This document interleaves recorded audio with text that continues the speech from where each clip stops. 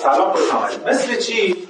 مثلا تار صوتی یک اندامیه که ما گرمش میکنیم. چرا؟ یک قشایی هست که وقتی ما شب خوابیدیم تا صبح حدوداً 7 تا 8 ساعت تکون نخورده. برای همین وقتی صبح از خواب بیدار میشید صداتون بمه، صداتون گرفته است. یکی بهتون زنگ میزنه 100 بارم که سینه‌تون رو صاف کنید میگید الو، میگه خواب بودی؟ حالا تو هرچند قسمت نه بابا من بیدارم. آره جون خودت خواب بودی. در نهایت این تارهای صوتی که اون یک شب تا صبح فعالیتی نداشتن شما رو لو میدن. پس تار صوتی رو ما باید گرم کنیم حتما. زبان هم دقیقا همینطوره.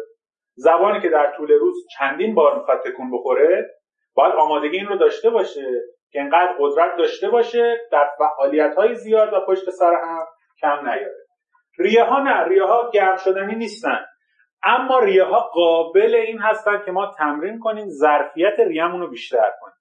یعنی با یک بار تنفسی که میگیریم بتونیم تعداد بیشتری از کلمات رو بیان کنیم. خب پس این هم از ریه ها. دندون ها قابل گرم شدن نیستن، اما اگر ضعفی داشته باشن باید بررسی بشن، بریم پیش متخصص. مثلا گفتم فاصله بین دندون ها، یه دندون جلو نداشته باشیم. هر دندونی که در تلفظ ها ما رو به چالش بندازه اگر نباشه باید بریم سراغ متخصص اون رو رفع کنیم. لب ها اندام هایی هستن که در طول روز زیاد به هم خورده میشن، پس اونها هم به این احتیاج دارن که گرم بشن. حالا عده‌ای هم هستن که خب مشکلاتی توی لبشون دارن، حالا اسامی مختلف هم روش میذارن. اونها هم حالا عملهای زیبایی و جراحی خاص خودش هست. گوش هم یک ابزاری که احتیاج به گرم شدن نداره، اما ما به شدت احتیاج داریم که تقویتش کنیم. چرا؟ میگه اگر میخوای خوب صحبت کنی سعی کن اول خوب بشنوی. شنیدن لحن‌ها حالت‌های مختلف در قوی بودن گوش و لازم بودنش همین رو بهتون بگم. من اینا رو دارم زود میگم از روش بگذرم که برسیم به اون زبان بدنمون. خیلی حرفای مهم و کاربردی داریم که اونجا بزنیم. ببینید داشتم گوش رو میگفتم. داستان از این قراره که شما دوست دارید که خوب صحبت کنید. اگر برید مثلا به یک استودیوی صدا برداری، یک استودیویی که دارن توش آهنگ میسازن، یه نوازنده توی ددروم هست، اون اتاقی که دارن ضبط میکنن، مثلا داره واسه یه آهنگ گیتار میزنه، آهنگساز یهو نگهش می‌داره میگه صبر کن ببین این قسمتش فالشه، یه بار دیگه بزن، و دوباره میزنه میگه خوب شد. و بعد شما اگر گوش کنید فرقی نکرد. چش بود بدبخت به این خوبی. ببین گوش یک آهنگساز، گوش یک صدا بردار به حدی قویه که یک نوت اشتباه رو هم متوجه میشه. یعنی یک لحظه که از نوت خارج میشه اون نوازنده میگیرتش، میگه وایس برگرد اون نوت بزن، در رفتیم یکی. و اونا بسیار گوش‌های حساسی دارن. ما هم باید دقیقاً همینطور باشیم. بهترین تمرینی که میتونم بهتون بگم برای اینکه گوش‌هاتون قوی شه اینه که به آهنگ‌های مختلف گوش بدید. حالا چون معمولاً سازهای سنتی رو بیشتر و بهتر میشناسیم تا سازهای حالا پاپ رو، سعی کنید اجزای یک آهنگ رو تشخیص بدید. یعنی این داره پخش میشه، یه صدای تنبک اون زیر داره، اون ریتمش هست، یه دفی الان اومد، یه ستاری هم که داره اونور میزنه، اینم الان سنتورش بود. این اجزا رو بکشید بیرون از یک آهنگ و بهش گوش کنید، دقت کنید که داره چی مینوازه. یا در محیط‌هایی که شلوغ هست سعی کنید صداهای مختلف رو بشنوید، بیارید بیرون تجزیه‌اش کنید. ممکنه شما در یک محیطی که نشستید 20 تا صدا بشنوید. چی میشه که در یک محیط این شکلی شما صدای من رو بلند میشنوید؟ این یه قابلیت مغزه که اگر اینجا همتون با هم حرف بزنید، من شروع کنم به صحبت کردن، کسی بخواد صدای منو بشنوه میشنوه. چون مغز وقتی روی یک نقطه فوکوس میکنه صدای اطراف رو کم میکنه و صدای اون نقطه رو بلند میکنه. ولی اگر فیلم بگیرید این اتفاق نمیافته. اونقدر صدای وورور و صدای حرف زدن‌های تو هم میاد که کلافه میشید. پس سعی کنید این کار رو انجام بدید. صدا رو جدا کنید. صدای پرنده، صدای ماشین، صدای بوق، صدای خنده، بازی بچه‌ها، خشخش برگا، اینا رو سعی کنید از هم جدا کنید و همه رو درک کنید. شنیدن اینها به قوی شدن گوشتون کمک میکنه. بینی هم جز اون اندام‌هایی است که نیاز به گرم شدن نداره، اما اگر پولیپ، انحراف چیزی که دارید میتونید با یه عمل جراحی اون رو رفعش کنید. فک هم نیاز به گرم شدن داره چون استفاده میکنیم ازش، باز و بسته زیاد میشه. اگر هم کسی مشکلی داره فکش جلوی، فکش عقب، باز هم اون بحثش شداست. نای هم که نه، ملازم که نه. دیافراگم هم به عنوان یک اندامی هست که قابل تقویته و حالا اگر رسیدین میگم که چجوری میشه تقویت کرد. تار صوتی رو چطور گرم کنیم؟ خیلی سریع میخوام از اون رد شم. یه باکس 4 تایی حرکت داره، 4 حرکت برای گرم شدن تار صوتی. یک، ما یک حرفی داریم توی انگلیسی که پشت حروف میاد، پشت کلمات میاد و نماد یه دونه بودنه. وقتی میاد بگیم این یکیه. توی کلاس زبانا میگن I have a car. خب در حالی که تلفظش در انگلیسی اینه.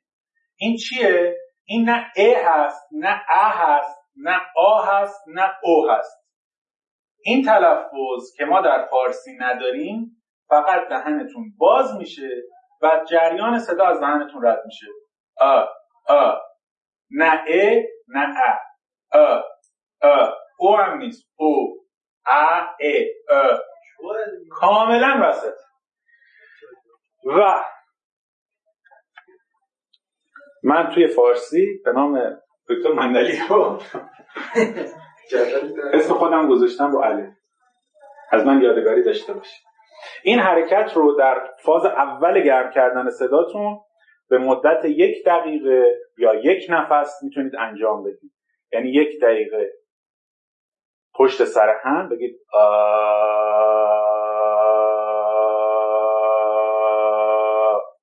این یک. حرف بعدی میم هست که به صورت ساکن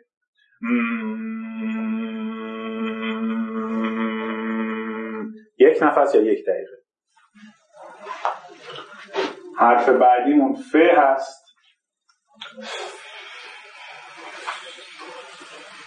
این بعد از 2 تا حرکت که انجام دادید، تار صوتیتون رو تکون دادید، این ف یک جریان هوای راحت و ساده است که از روی تارهای صوتی رد میشه. یک استراحت خیلی جزئیه بهش. و حرکت آخرمون هم که ژ هست.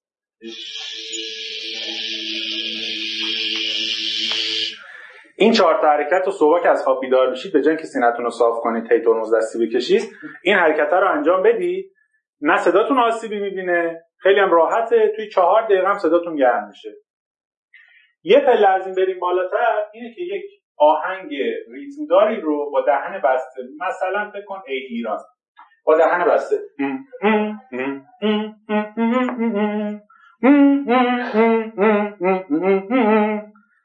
با دهن بسته. این حرکت تار صوتی شما رو گرم میکنه. و سلام علیکم و رحمت الله. حالا حرکت هایی که زبانتون رو گرم میکنه، من خیلی تیتری میخوام بگم از اون اینا رد شم. ولی باید اینجا خیستون میکردم تمرین کنیم چون مباحثمون زیاده.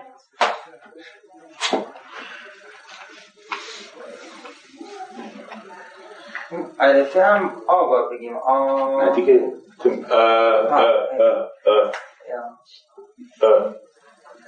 چی بود؟ شوا هستن. زبان کاری که میشه براش کرد اینه که چند تا تمرین. زبانتون رو بدید بیرون، انقدر بدید بیرون که در زیر زبانتون احساس درد کنید. که در زیر زبون احساس درد کنید. نمیخوام انجام بدید. حالت دوم اینه که زبون رو در دهنتون ببرید. یک استخون اینجوری شکلی کف دهنتون هست. نوک زبونتون رو به این بچسبونید، ته زبونتون تو حلقتون کف گلوتون پهن میشه. این همه 1 دقیقه‌ایه ها. 1 دقیقه هم این کار رو انجام بدید. یه بار دیگه دقیقا کجا میشه من؟ استخونه که کف دهنته. قبله کم میشه. پایینه یا بالا؟ بابا کف کجاست؟ این کف. بچه‌ها کف. اینم صرف. پیداش کردی؟ زیر زبونه. جایی که بزدام هست. بله. شو؟ آقا این از حرکت دوم. حرکت سوم مثل حالتی که غذا توی دهنتون گیر میکنه جلوی لبتون اینجوری غذا رو در میاری، فکر کنید که زبونتون رو میخواید در دور این دهن حرکت بدید.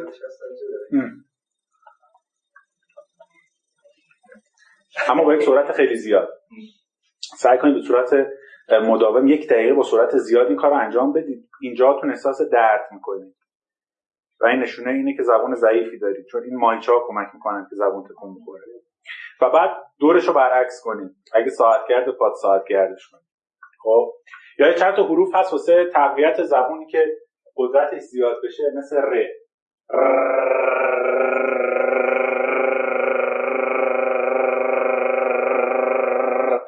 این رو باید بتونید دقیقا همین شکل هلیکوپتری بگید. یا مثلا مثل د.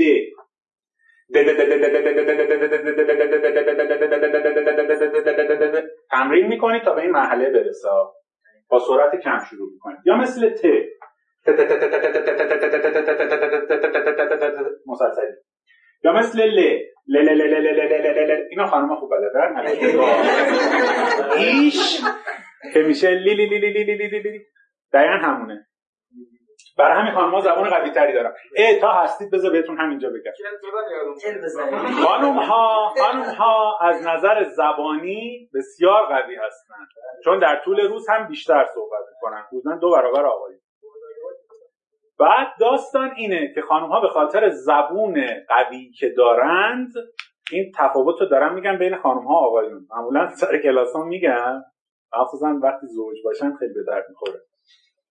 معمولاً توی دعواها به این شکله که وقتی زن و مرد بحثشون میشه با هم دیگه، خانومه در کسری از ثانیه جوری داستان عقد کنونشون و خواهرشوهرش که اونجا بهش پشتش نازو کرد و میاره وسط میگه بعد از 20 سال فرم به فرم حفظه ها جوری میگه که اصلا یارو مثلا کی بابا ول کن. خب و خانم‌ها موقع عصبانیت زبونشون خیلی قوی تر میشه، شروع میکنن به گفتن.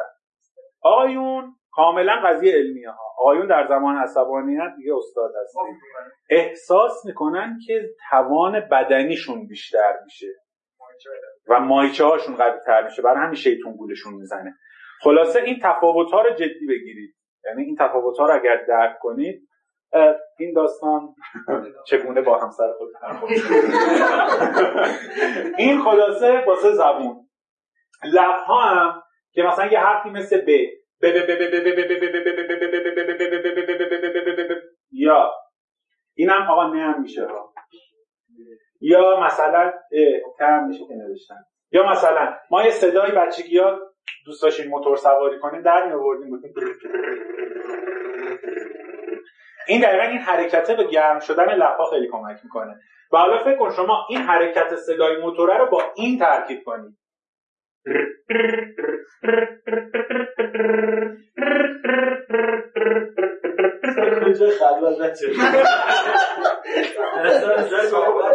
قشنگ اینا رو تو جمع انجام بدید میگن دیوونه.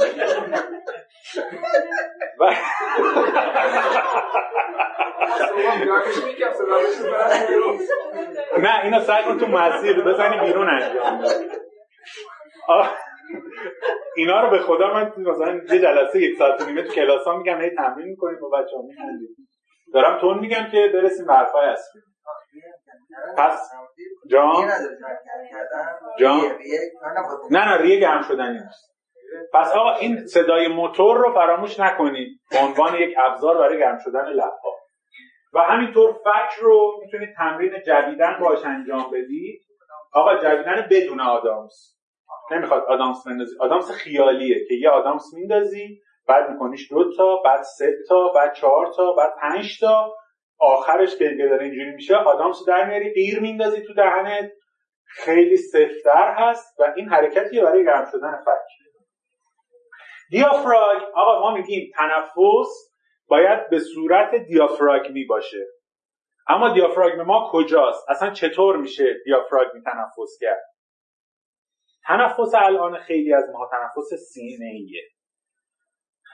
جناب سینه‌مون بالا پایین میشه، شونه هامون تکون میخورن و این تنفس یک تنفس دم دستی اما کاملا اشتباهه.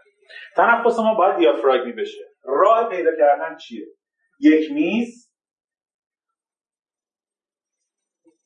زحمت میکشید روش میخوابید،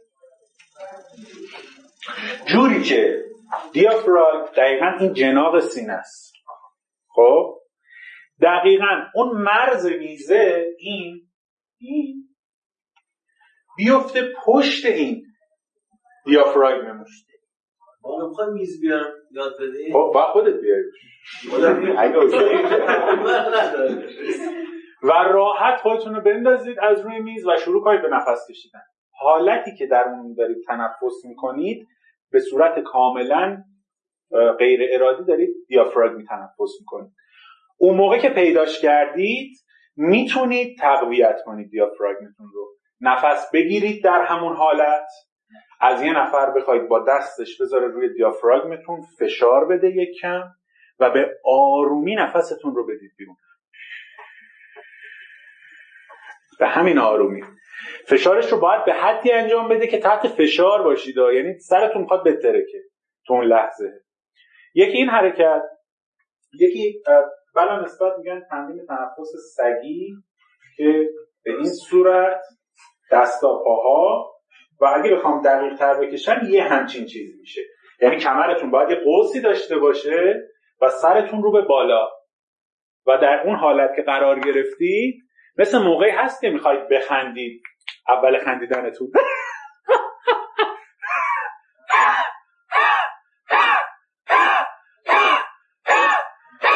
این ضربه‌ایه که به دیافراگمتون میزنید. میخوام همین الان هم میتونید چک کنید، دستتون رو بذارید و حس کنید ضربه‌ای که داره دیافراگمتون میزنه.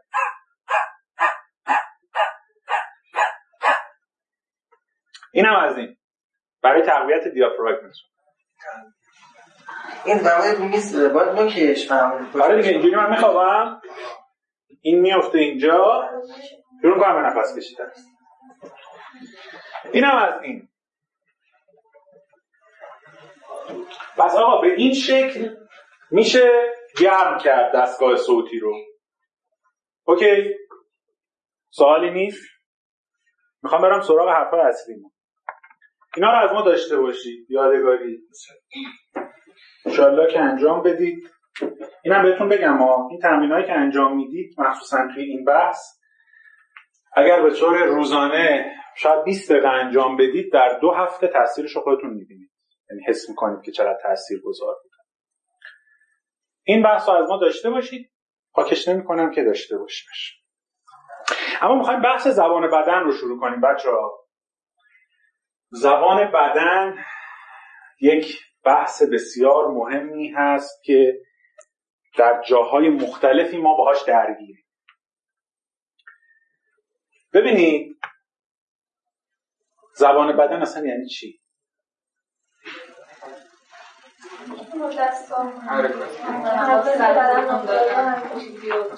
اونا شامل زبان بدن میشه. بخشی از رفتار ما هست. خب حرف زدن بدون حرف زدن. حرف زدن بدون حرف زدن. حتما دیگه نیت صادقانه ما. حالت حتما باید صادقانه باشه. اگر مسیر رو درست انشاءالله که صادقانه سیاستمدار نباشی. آره نه حتما لازم سیاستمدار باشه. میشه بدن ما یه رفتاری رو یه میشه منظوری رو میرسونه. ابزار دیگه. ابزار شما میتونید باش آدم بکشید، میتونید در خدمت بشریت ازش استفاده کنید. چی؟ حالتهای بدن ما که یه منظوری رو میرسونه. آها. بخوایم تعریفی بگیم، تعریفش میشه علم تسلط بر نشانه‌های غیر کلامی به منظور ارتباط سریعتر و مؤثر با دیگران. یک سری نشانه‌های غیر کلامی هستن. از حرکت دادن دست‌ها میشه جزئی از اون. بچه‌ها کاملا قضیه علمیه. یعنی اینکه فکر کنید با این میشه بلا نسبت پدر سوخته بازی در آورد، بله میشه. باهاش میشه صداقت نشون داد؟ بله میشه. بریم جلوتر. آقا حالتهای مختلفی بدن ما میتونه داشته باشه به عنوان زبان بدن ما. حالا اینکه من سعی کردم از عکس ترامپ استفاده کنم چون معمولا سیاستمدارها زبان بدنشون خیلی بیشتر زیر نظره، یعنی خیلی بیشتر، چون مخصوصا در حالتهای مختلفی که میخوان با این نفر برخورد کنن ازشون عکس گرفته میشه. مثلا ما تو جلسات میریم با یکی مذاکره بکنیم، با یه شرکتی، با یه جایی، سلفی نمیگیریم که بیشتر اول چیز هستن ما اومدیم باشون جلسه، اینجوری نیستیم دیگه. ولی سیاستمدارا دقیقاً اون لحظه که به هم دیگه میرسن، از دو طرف به سمت هم دیگه میان شروع میکنن به دست دادن، دوربین‌های زیادی داره اینو شکار میکنه. بنابراین زبان بدن سیاستمدارها همیشه خیلی زیر ذره‌بین بوده، در مصاحبه هاشون هم همینطور. اما آقا به نظر شما اگه فقط بخوایم صورت رو در نظر بگیریم، به نظرتون چند تا عصب ما تو صورتمون داریم؟ میلیون‌ها هست. خیلی کمتر. کمتر؟ 36 تا. برو بالا. آقا ما 43 تا عصب تو صورتمون داریم که این 43 عصب به نظرتون چند تا حالت چهره میتونن تولید کنن؟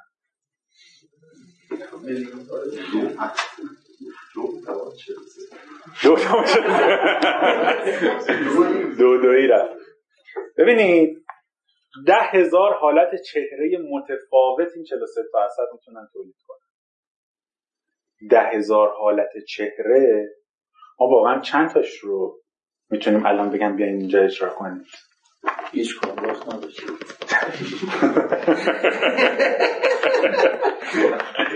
عدد خیلی عجیب غریبیه. ما 10,000 حالت چهره مختلف داریم، یعنی 10,000 بررسی، 10,000 موشکافی که آقا این حالت چهره یعنی چی؟ پس خیلی اهمیت داره. جدا از این که ما چی حرف میزنیم، با چه حالت صورتی همونو میگیم کلا زیر و روش میکنه. و از اون بیشتر از 1,000,000 حالت برای زبان بدن. حالا شما فکر کنید فقط مخصوص سر بود، حالتهای دستا رو بهش اضافه کن، حالتهای پاها، نحوه ایستادنها، گردن، کمر، اینا همه تاثیرگذار میشه. و یا حتی نحوه پوششمون، اینا کاملا تاثیرگذار میشه. اگه بخوایم راجع به زبان بدن صحبت کنیم، آقا تاریخچه زبان بدن کی بوده؟ از کی زبان بدن به وجود اومده؟ از خلقت آدم زبان بدن بوده. به چه شکل؟ انسان نخستین نمیدونسته که تمدن، زندگی متمدن یعنی چی. غار خودش بوده، می اومده بیرون، یه آدم دیگه رو میدیده و خودش هم حتی تا حالا ندیده بوده. نگاه میکرده، این چه شد؟ این کیه میزده میکشتتش؟ خب به همین راحت. بعد یه ذره که رفت جلو، یه نمه شعور پیدا کرد، گفتش که خب حالا چرا نکشم؟ چرا بکشمش؟ میشه مثلا اینم باشه، مشکل نداره، غار خودش، منم غار خودم هم دیگه. و انسان ها از همون زمان برای اینکه نشون بدن به هم دیگه که من آسیبی نمیخوام بهت برسونم، من کاری باهات ندارم، وقتی همدیگر رو میدیدن دستاشون اینجوری میکردن. یعنی من چیزی تو دستام نیست که بخوام، مثلا سنگ نیست، چوب نیست بخوام بزنم تو سرت باش، من هیچ کاری باهات ندارم. و این کم کم رسید به اینجا. آقا یه چیز ارادت داریم، این دقیقاً از همون زمان به وجود اومد و زبان بدن تاریخچه‌ای به اندازه خلقت بشر داره. اما جالب براتون بگم، در فرهنگ‌های مختلف زبان بدن به نظرتون چقدرش بین فرهنگ‌های مختلف مشترکه؟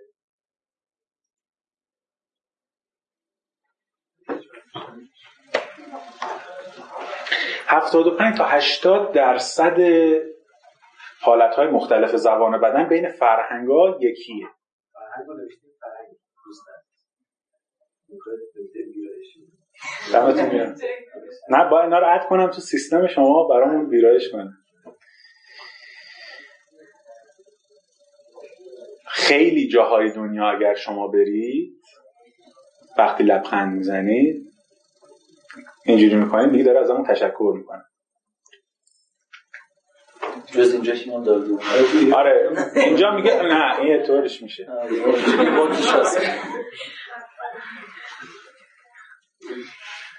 داستان اینه که آقا 75 تا 80% یکسانه، اما در فرهنگ‌های مختلف بعضی حرکات کاملا بعضا معنی وارونه میده، یعنی کاملا دگرگون میشه قضیه. مثلا شما در نظر بگیر قبل از اینکه مثلا بریم به دهه 70 خب شما به نفر اینجوری میکردی خب مرد که پولمون شده خوار مادرت خودت فلان خب ایرانی داره خارجی هم داره اصلا اینجوری میکردیدش خوبه. اصلا نشون دادن 60 موقع اینجوری در ایران این الان علامت لایک نبود، معنی کلاسیکش فرق میکرد. خب اما در آمریکا و اروپا از دهه 1950 با هم اینجوری میکردن به عنوان آدمت کرد اوکی حل خوبه، اما در ایران نه، کاملا مختلف. یا مثلا فکر کنید این حرکتی که آمریکایی‌ها انجام میدن شما در لوگوی KFC هم میبینید به عنوان یک حرکت که یعنی ما کارمون اوکیه 20 بیا زود بیا. این حرکتی که به عنوان ما کارمون 20 و فلان استفاده میشد در بعضی فرهنگ‌ها کاملا معنی زشت میده. فکر میکنم تو ژاپنه که معنی خیلی بدی میده این حرکت. یا مثلا فکر کن در مثلا یک کشوری مثل ایران شما میگی که 1 2 3 4 5 تو انگلیس اینجوری بکنی یارو گردن تو میشکونه. این یک فوش بسیار زشته تو انگلیس. حالا خالیش دیگه به ادامهش کاری نداریم. در واقع ما ایرانی اینجوری میشونیم مثلا میگیم 2 تا از اینا میدیم ما ببریم. یه بنده خدای تعریف میکرد و رفته بود تو فروشگاه تو انگلیس، خیلی اصرار داشته که نه خودم بلدم. چی دنبال من راه میفته؟ خودم زبان بلدم.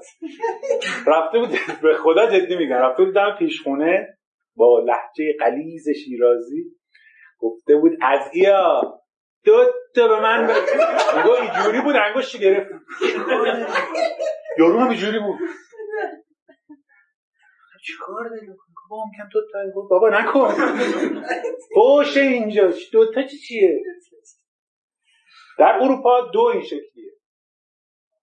حالا شما فکر کن چه اتفاقات مختلفی بعدش به وجود میاد که گفتیم تاریخش هم پس به خلقت بشر برمیگرده. آقا این که یک پیامی که ما به طرف مقابلمون منتقل میکنیم چه میزانی چه درصدی رو به صورت کلامی و غیر کلامی دریافت میکنه از ما، حالتهای مختلفی رو براش تعریف کردن، بررسی کردن، به نتایج مختلفی رسیدن. یکی از اون بررسی‌ها رو آقای آلبرت مهرابیان انجام داده. اتفاقا ایشون هم ایرانی هستن و این بررسی که کرده گفته آقا از 100% پیامی که منتقل میشه، اون پیام که داره میاد 45% به صورت کلامی طرف مقابل میگیره پیام ما رو و 55% به صورت غیر کلامی. یعنی غیر کلامی ما بیشتر از کلامی ما تأثیر گذاره. ما وقتی یه نفر داریم میگیم مخلصتم، طرف میگه که ما چاکریم. حالا فکر کنم من وایسم بگم آقا خیلی مخلصم، یعنی چی؟ من مخلصتم، باز انگار من تو قیفم. کنم بگم من مخلص شما هستم، قربونتون برم. خیلی این دوتا با هم فرق داره. یعنی تأثیری که شما از حالت بدن من میگیرید از اون تأثیری که از زبان من میگیرید خیلی بیشتر. آقای آلبرت مهرابیان اینجوری گفت. ریبردویستل گفتش که آقا این کلامیه 35% تازه. کجای کاری؟ غیر کلامیه 65%. یعنی نزدیک به 2 برابر این قضیه از طرف غیر کلامی ازت تأثیر میگیره. و از اون طرف آقای آلنپیس برگشت گفت آقا غیر کلامی بین 60 تا 80% ممکنه باشه. یعنی تا 80% ممکنه از کلامت، از غیر کلام تو، از بدن تو، از بادی لنگویج تو طرف پیام بگیره. پس خیلی تاثیرگذاره بادی لنگویج ما در سخنرانیمون، در مذاکرمون، در ارتباطاتمون. هدف چیه؟ هدف ما این که ارتباط کلامی برقرار میکنیم یا غیر کلامی با دیگران این هست که اگر ما کلامی بخوایم ارتباط برقرار کنیم میخوایم یه پیامی رو بگیم. گشنمونه دیگه، بریم بچه‌ها بریم نهار، خیلی گشنه. یه رست بدین دیگه، خسته شدیم فلان. یک همچین حرکتی. اما اگر غیر کلامی شد میخوایم ازش باش مذاکره کنیم. میخوایم یه رویکردی رو باش داشته باشیم فارغ از اون. میخوام تو چشاش نگاه کنم، روم نمیشه بهش بگم خستم اینجوری میکنم.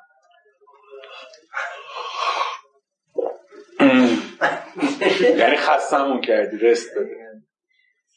حالت کاملا تغییر میکنه. و نکته مهم اینه که آقا غیر کلامیه میتونه جایگزین کلامی بشه، ولی کلامیه هیچ وقت نمیتونه جایگزین کلامی بشه. نمونهشو بخوام براتون بگم، فیلم‌های صامت. شما فیلم‌های صامت رو میدیدی بدون اینکه صدایی داشته باشه و میخندیدی بهش. همش با استفاده از تصویر، با یک ابزاری. من اگر بخوام به یک نفر ابراز علاقه کنم، هر چقدر پشت تلفن بگم دوستت دارم، به خدا من عاشقتم و من میمیرم برات، من روانیتم، من فلانم، تا یه بار منو نبینه میگه عشق از تو چشات خوندم. دقت کرده باشید میگن کافی شاپ‌ها تاریکن. تاریک بودنشون دقیقا به خاطر همینه.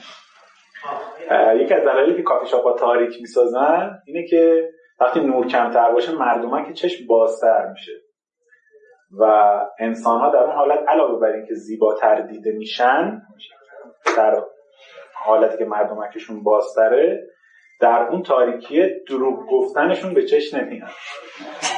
یعنی وقتی طرف خالی داره میبنده براش که ببین من شبا 3 ساعت با عکس تو گریه میکنم، اون نشانه‌های دروغ که بعد براتون میگیم معلوم نیست در تاریکی. برای همین کافی شاپ هم که خودش میگه آقا الان بفهم داره دروغ میگه، پا میشه میریش که میذاره حساب نمیکنه، من باید دینو جمع کنم برم. براشون به نفس که این اتفاق بیفته. خیلی بخوام براتون عینی تر بگم، این تابلوی ژوکوند یا همون مونالیزا اثر آقای داوینچی که این تابلو رو هنوز که هنوزه دارن با استفاده از زبان بدن این بنده خدا رمزنگاری میکنن که این چش بوده، مثلا میگن آقا این باردار بوده. میگن چرا، از کجا فهمیدی؟ میگه از این گاردی که روی شکمش گرفته برای محافظت از بچهش، یا نمیدونم خنده‌ای که داره، نمیدونم فلانه. اینجوری که سعی میکنم حالت‌های مختلف رو براتون توضیح بدم. هنوز که هنوزه با یه عکس از روش کتاب نوشتن، فیلم ساختن، از روی یک نقاشی، یک تابلو نقاشی، به همین راحتی. البته که پشتش خیلی اتفاقات بوده، ولی شما فکر کن که این اتفاقات رو آیا مثلا یارو داوینچی میومد تعریف میکرد براتون، میفهمیدین؟ یک خانومی که باردار است و بسیار نگران آینده است، اما لبخند امید در او وجود داره. شما ببینید چی این که داره میگه. یه مبحثی داریم به اسم حس درونی، یا مثلا بهتون بگم مثل حس ششم. خب این حس ششم ما معمولا خیلی کار میکنه، بعضیا خیلی بیشتر کار میکنه. یعنی میری یه جایی میگی که آقا من براتون اپ آوردم بالا، باهاش کار روانشناسی بکن، بیا توش حرف بزن، درد و دل کن، اینجوری کن اونجوری کن، ببین چه شود، ما بهت مشاوره میدیم آنلاین، حالت خوب میشه، اینجوری میشه اونجوری میشه. بعد اونم میگه متشکرم، چقدر عالی فلان، خیلی ممنونم، خداحافظ، میای بیرون. بعد میای بیرون به بغلیت میگی که خیلی حال کرده، این فردا اومده، امروز نیاد فردا اومده تو سایتمون ثبت نام کرده. اون برمیگرده میگه نه، بعید میدونم. میگه چرا؟ ظاهرا که خیلی خوشش اومد، خندید، و نه اینکه گفت حتما میام ثبت نام، با افتخار میام ثبت نام. میگه نه، نظرم خیلی اوکی نبود. خب اون به نظرم رو داری از اون حس درونیت میگی، ولی خب اون حس درونی که داری میگیری رو با توجه به چی داری میگی، اینه که تفاوت رو تعیین میکنه. اون حس درونی از طریق چشم 78% پیامو میگیره، یعنی خیلی متکی به چشته. چشت داره چه پیامی میگیره. اگر اون داره میگه بله حتما، داره میگه حتما آقا چرا که نه، من حتما ثبت نام میکنم. این یعنی چی؟ رفت ثبت نام کنه، حالا اینجوری کنه حتما، چه جالب، باشه حتما ثبت نام میکنه. جفتش یه جمله است، اما چش تو داره از این میگیره که آقا این ثبت نام بکن نیست. یا حتی برای قراردادتون داری میری با یه آژانسی صحبت کنی، آقا ما بهتون پنل میدیم بیاید توش توراتون رو بذارید با قیمت بهتر، نمیدونم با سود بیشتر فلان کنید، اینجوری کنید، چه خوب، حتما استفاده میکنید، خیلی عالیه. عمرن این آدم بیاد ثبت نام کنه. یه جون عمتی داره. آره دقیقاً. و از گوش 9% این حس رو میگیری که خیلی کمه، و سایر حواست مثل نمیدونم لامست، مثل نمیدونم بویایی، اینا هم یه 13% هستن برای این کار. اما در نهایت میخوام اینو بگم، ناخودآگاه هست که تصمیم گیری میکنه. تو یکی از دوستات به زنگ میزنه فلانی کجایی بابا، بعد 20 سال زنگ زده، چی کار داری میکنی بابا، بیا بیرون همدیگه رو ببینیم فلان. باشه بریم. کجا بریم؟ میای پارک خلده بریم. باشه بریم. میره میشینه برات بنزا رو میپینی. تا 2 سال پیش من نداشتم، رفتم بازاریابی شبکه‌ای داره قوقا میکنه، بیا فلان. خیلی حرفای قشنگی بهت میزنه، خب ولی وقتی از پیشش میای بهت میگن چی شد، میگی حسی، میگه نه یه چیزی با یه چیزی نمیخونه. خب این تضادی که پیدا میکنی در لحظات مختلف، حتما توی این حالت نمیگم، میگی آقا یه چیزی با یه چیزی اینجا نمیخونه. این دقیقاً مال موقعی هست که تأثیر پیامی که از طریق گوشت گرفتی و از طریق چشت سایر حواست گرفتی با هم نمیخونه. فلانی گفته بیا اینجا ببین پولدار میشی، یا پولت از پارو بالا میره. خب ولی زبان بدنه داره چی میگه؟ تو بیا پولی میزنی به جی، آی پول داره، این داره میگه ای پول تو بخورن، ای بزنمت به زمین گرم.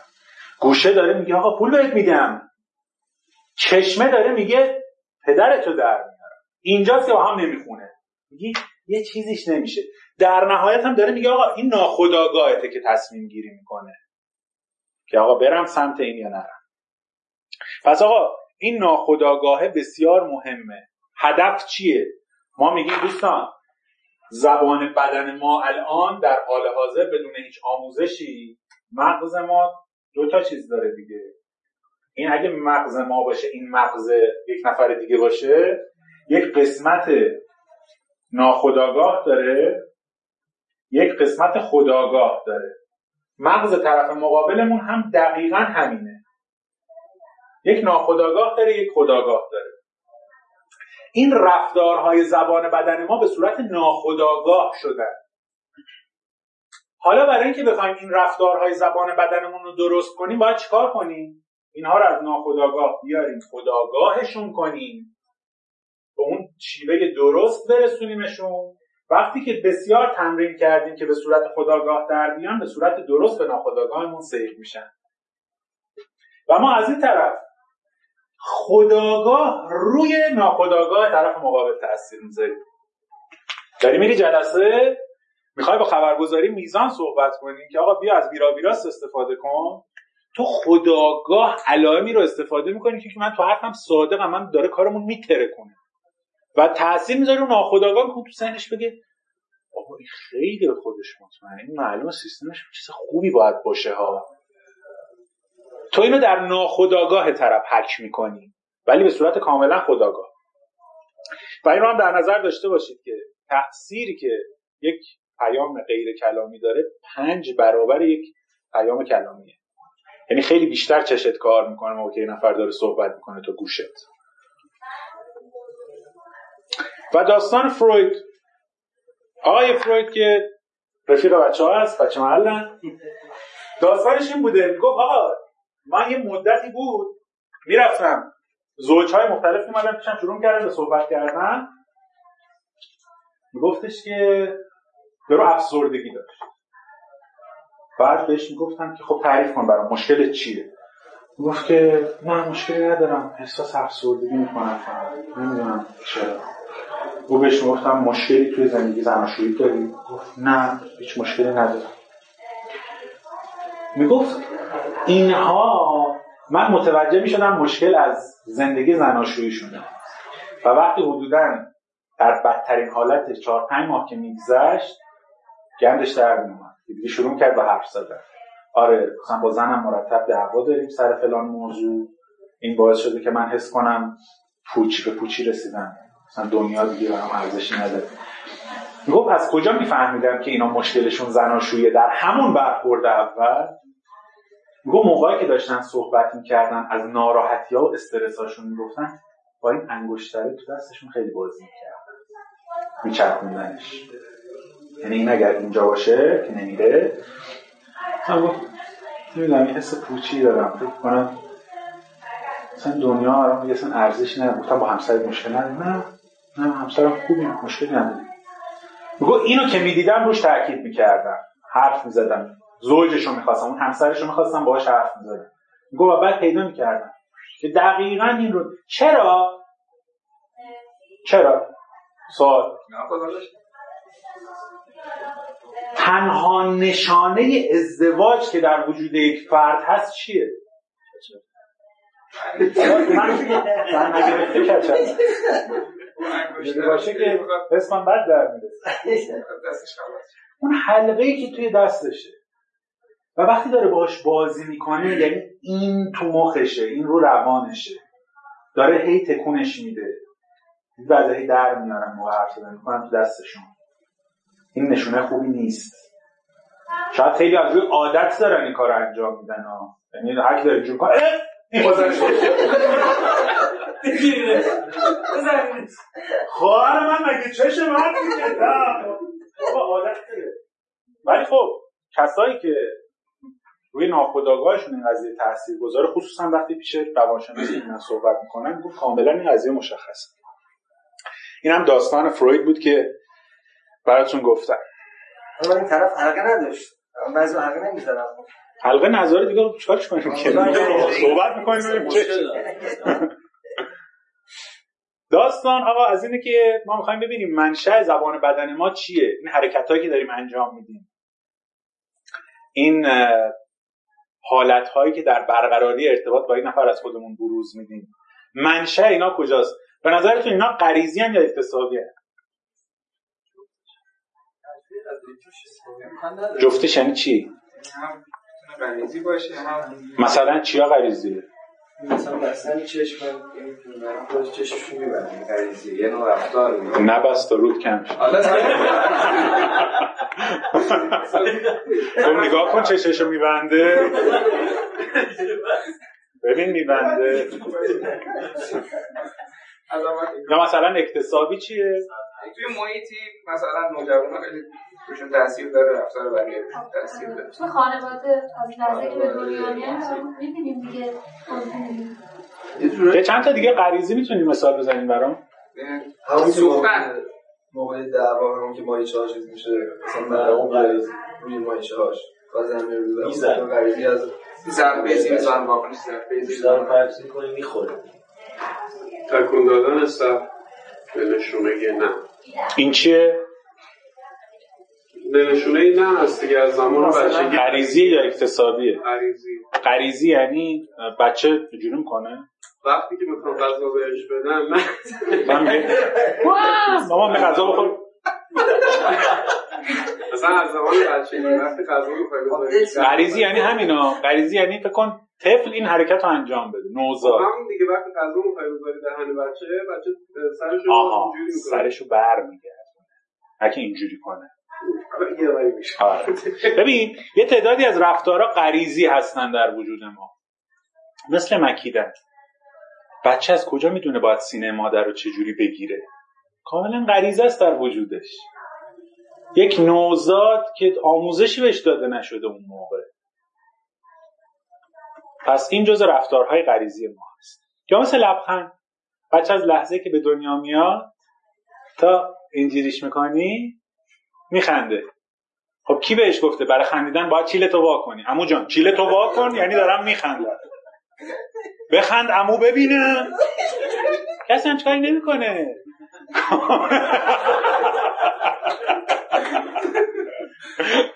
اتفاق خوبه کارگاه امروز. کسی بهش نگفتی که آقا بخند. قلب بچه کامل بچه به صورت کاملا غریزی لبخند میزنه. یا مثلا خم کردن سر، مورد که اشاره کردی، وقتی که بچه سیر میشه سرشو میچرخونه، یعنی من دیگه نمیخوام، نمیتونه بگه که مثلا نه مرسی سیر شدم، با یک حرکت نشون میده. و یا حتی گریه کردن کاملا غریزیه که بعدها وقتی میری بالاتر آدم پدر سوخته تر میشه، دنیا دیده تر میشه، اکتسابی گریه میکنه. من دوست دارم. این از اون مدلی هست. و یا اکتسابیه،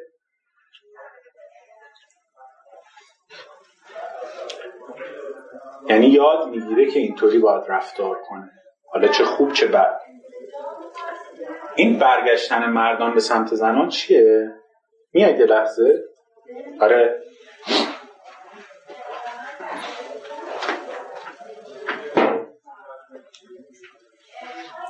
از اون طرف بیاید به سمت من و ما داریم از مثلا تو پیاده رو داریم از کنار هم رد میشیم. نیاد پیاده رو صندلی توش بود. ایشون به عنوان یک خانوم داره میاد از روبروی من آقا رد شه. بیا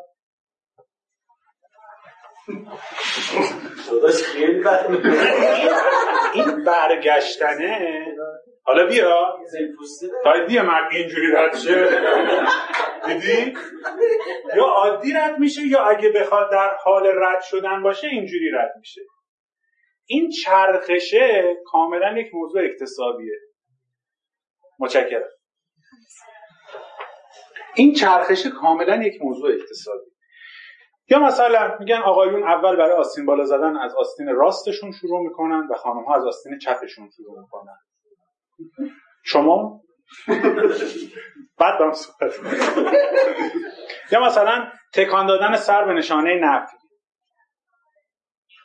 اینو دیدیم که یاد گرفتیم. یا بالا انداختن شونه ها. میدونی روز اول بچه که اینجوری نمی‌کنه. مثلا شیر میخوری؟ حالا اوکی ما بعدمون نمیده تعبندی کنیم. خلاصه که اکتسابی بیشتر از غریزی هست. اکتسابی بله بیشتر. غریزی رو شما محدود به رفتار نوزاد در نظر بگیرید. محدود هم ولی عمیق. آره ولی کاملا هم چیز هستن، صداقت توشونه. یعنی اگر میمکه با صداقت میمکه. دست خودی ممکنه که اون زیاد باشه. آره تو اکتسابیه چون دیگه دست خودته هی قلقش میاد قاطیش دیگه.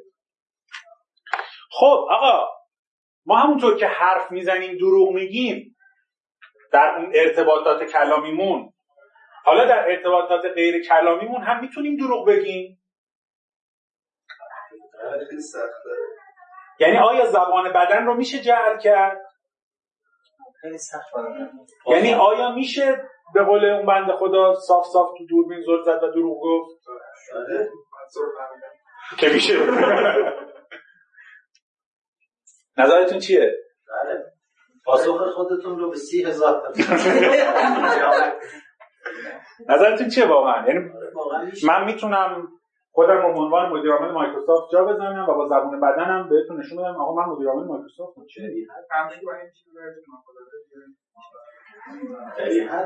یه جایی میشه یه جایی هم نمیشه.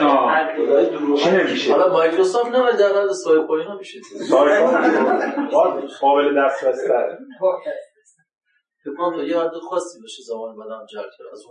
از اون قسمت به بعد دیگه نمیتونیم جلب شو. چیو به نظرتون نمیشه؟ مثلا صداقت پوتین وقتی صحبت می‌کنه، خب صداقت رو یه شمایل بزرگی داریم.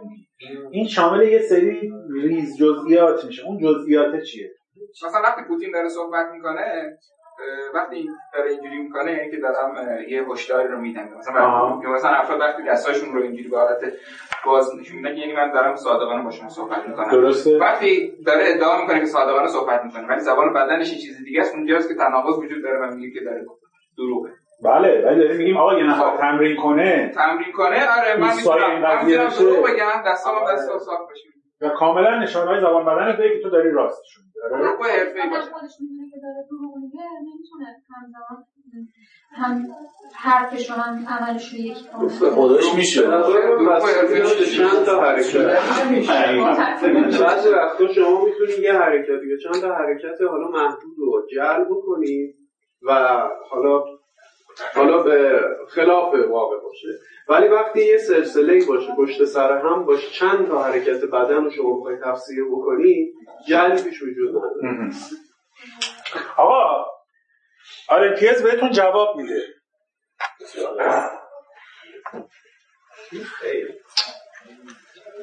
میگه هر چقدر اوستا بشی تو این قضیه دو میکنه چشات موقع دروغ گفتن.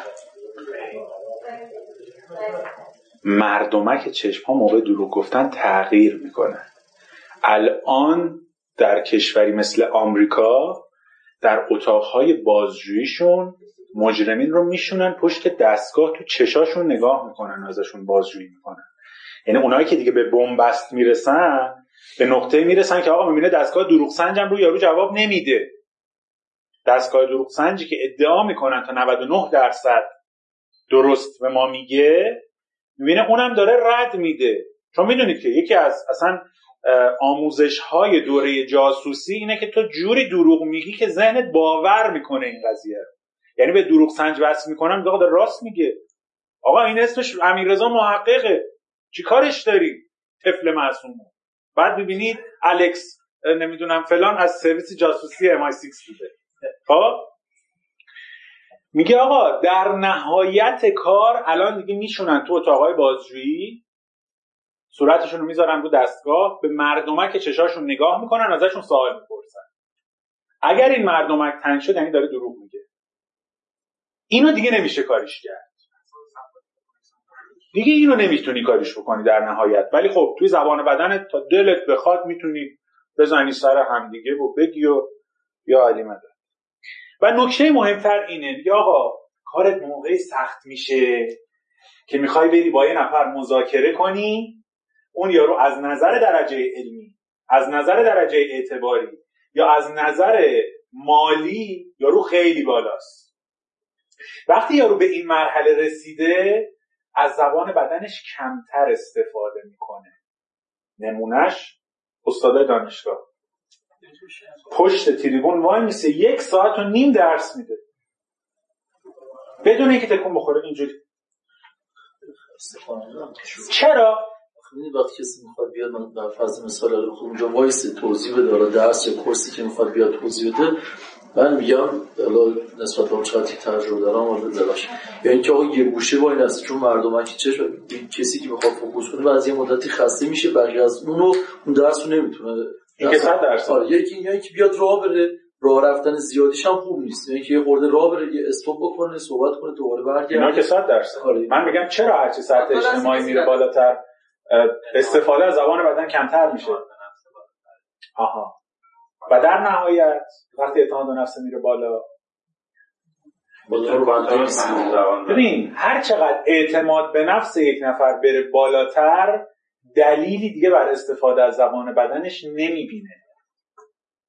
دیدی کسی که خیلی مغروره شده 1 ساعت باید اینجوری مذاکره میکنه، 1 ساعت دستش از گره کردن باز نمیکنه، یا دستش رو صندلیه، اون حالت جسدی که میگن توی مذاکره، نشسته داره بهت نگاه میکنه. شما از سیستم های مثلا فلان هم استفاده میکنید؟ یه مسلطه به کار وقتی خودش رو از شما بالاتر بدونه اصلا نیازی به این نمیبینه که بخواد از زبان بدن استفاده کنه. میگه اصلا دلیلی نداره. واسه با چیکار کنیم چه موقعی چی بگیم بزنش تو دفعه دیگه جلو بگیم بهت من فهمیدم پس یعنی ما فقط چشما رو نمیتونیم قایم کنیم. من اینجوری برداشت کردم. بله چشما رو نمیشه کاری کرد. ولی زبان بدن همش میشه فرق. بله دقیقاً. و میگه هر چقدر استفاده از حرکات کمتر بشه کدگشایی از زبان بدن سخت‌تر میشه. سخت‌تر متوجه میشی بابا این لامصب الان موافقه با حرف من یا نه، این چرا هیچ کاری نمیکنه، الان خوشش اومده از کار ما یا نه، الان میخواد قرارداد ببندیم امضا کنیم با هم دیگه یا نه. این سخت میشه وقتی طرف این مدلیه. اما میخوایم بریم سراغ یک بحث بسیار جذاب و کاربردی.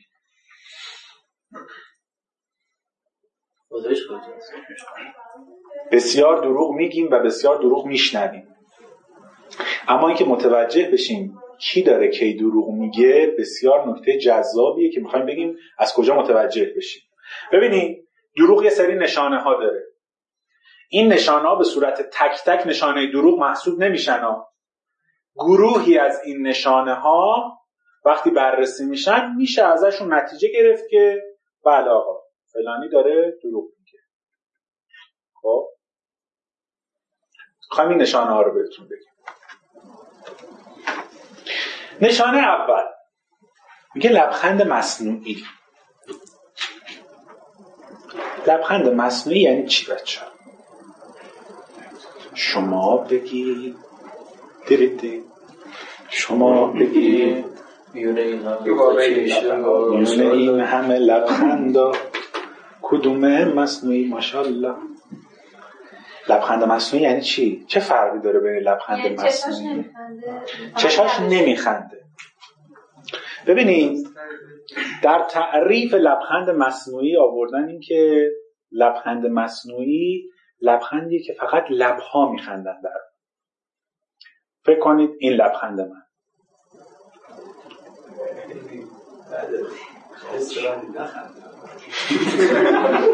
پوزخند نمیشه. نه پوزخند ممکن است در دلم باشه. پوزخند باید پشتش نازو کردنه که طرفو میزنید با خاک یکسان میکنید. اما در لبخند مصنوعی کاملا ادامه داره. شما بفرمایید. اما در لبخند طبیعی چروک هایی که در اطراف چشم به وجود میاد این رو ثابت میکنه که این لبخند طبیعیه. حالا من اینجوری نگاهتون کنم. بفرمایید بچه‌ها. حالا بگید بشنوم. پس لبخند مصنوعی یکی از نشونه‌های دروغ گفتنه. کسی که داره تعریف میکنه میگه آره رفتیم فلانجا. انقدر واقعا آدم نمیدونه چی بگه. یکی از نشانه هاست. نشانه بعدی همون چیزی که گفتیم توی زندان ها دیگه دارن از این استفاده میکنن. توی اتاقهای بازجویی در نهایتی که یارو نمیتونه کاری کنه، تنگی مردمک چشم. چرا وقتی دروغ میگیم مردمک چشممون تنگ میشه؟ دلیل داره. خب چرا اون تنگ میشه؟ هورمونایی که بدن ما ترشح میشه روی اعصاب من. در فکر میکنه که چی میگه. این کسی که در فکر میکنه کم نمیدونم. کسی که فکر میکنه چشاش تنگ میشه؟ اون مردم چشاش خیلی مواقع آره. ببینید موقعی که ما داریم دروغ میگیم در لحظه جریان خون در بدنمون شدت بیشتری میگیره، بنابراین فشار خونمون میره بالاتر. وقتی فشار خونمون میره بالاتر یکی از علائم بالا رفتن فشار خون تنگ شدن مردمک چشم هاست.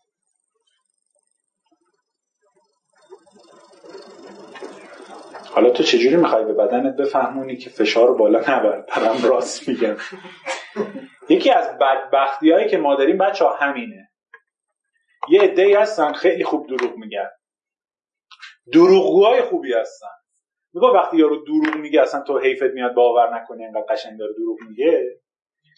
ولی بدبختی ما میدونیم بچه از کی شروع میشه؟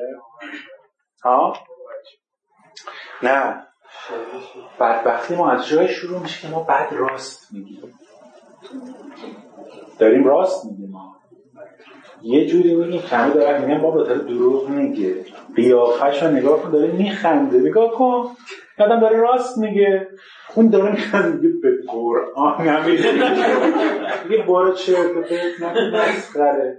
این در اون حالتی که ما داریم راستشو میگیم ولی داریم بد راست. حالا شما فکر کن واقعا یه توانمندی داری توی شرکتت، یه توانمندی داری تو کارت، رفت داری با یارو صحبت میکنی ولی زبان بدنت داره میگه داره دروغ میگه. بعد چون نمیدونی مشکل اینجاست، نمیدونی که آقا این خندیدنه داره کار خراب میکنه. من اگر دارم راجع به همچین موضوعی حرف میزنم باید دهنمو 2 دقیقه ببندم، باید خیلی جدی باهاش صحبت کنم، ولی هی نشونه‌های دروغ میاد تو کارم. هی میگیم بعد حالا اینو نگاه کن، سکانس بعدی از طرفمونه دیگه که والا یه جای کار مهم نمیخوره، این داشت چیزایی که میگفت خوب بود ولی حس میکنم داشت خالی میبست. این یعنی اخطار، یعنی خراب کردی. تو زبان بدنت داری یه چیز دیگر رو میگه، تو اینقدر داری از خود تعریف میکنی، از اون طرف اون یارو داره میگه یه چیزش با هم نمیخونه. وقتی 2 تاش با هم منطبق شد یارو میگه آقا اوکی این کار است، یا حداقل بگه من میخوام اینو راستی آزمایی کنم ببینم حرفایی که میزنه تو کارم واقعا همینه. بخاطر لبخند میفهمه، یعنی لبخند دیدی موقعی داریم حرف میزنیم خندمون میگیره. تبسم که میشه بکنی، یعنی تبسم بله، لبخند اشکالی نداره. میگم مثلا دیدی خانومتون مثلا میاد میگه باز کنترل گذاشتین چه بابا من چیکاره بودم به قرآن اصلا روی نشستم. میگه نه دیگه اینا نیشت بازه معلومه تو گذاشتین بابا خندم گرفته از این حجم بی‌وجدانی تو، من کاری نکردم. و این خنده رو هی میگن دیدی ببین این دیگه داری دروغ میگی، دیگه داری دروغ میگی. و این میشه یکی از اون نشونه‌ها.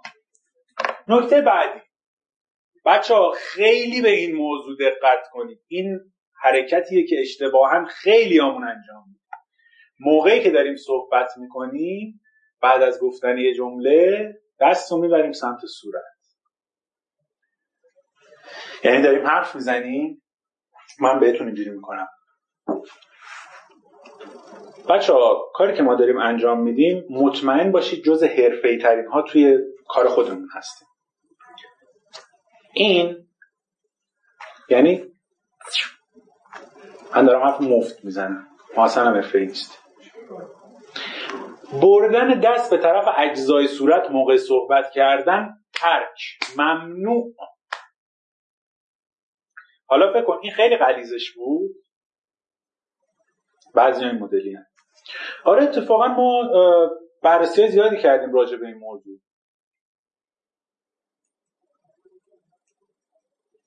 دارم چرت میگم. اتفاقا ما دیتابیسش آماده کردیم، فکر کنم تا فردا دیگه آماده باشه، یعنی تموم شد بریم گفتم بچه‌ها بدوید با فردا آماده کنید داریم بدبخت میشه. این یعنی یا خیلی هستن بچه‌ها دیگه اومدن اینو خیلی کامپکتش کردن، خیلی جمع و جورش کردن، اینجوری میکنن. من فکر کنم تا فردا دیگه نهایت آماده باشه، با یک ضربه دیگه اینجوری نمیکنن، دیگه اینجوری نمیکنن، با یک ضربه. دلیلش چیه؟ چرا؟ فشار خون نیست. دقیقاً همون فشار خون است. ببین وقتی فشار خون تو بدنمون میره بالا، خون شروع میکنه وارد شدن به یک سری مویرگایی که تا اون موقع وارد نشده بوده در فشار خون پایین.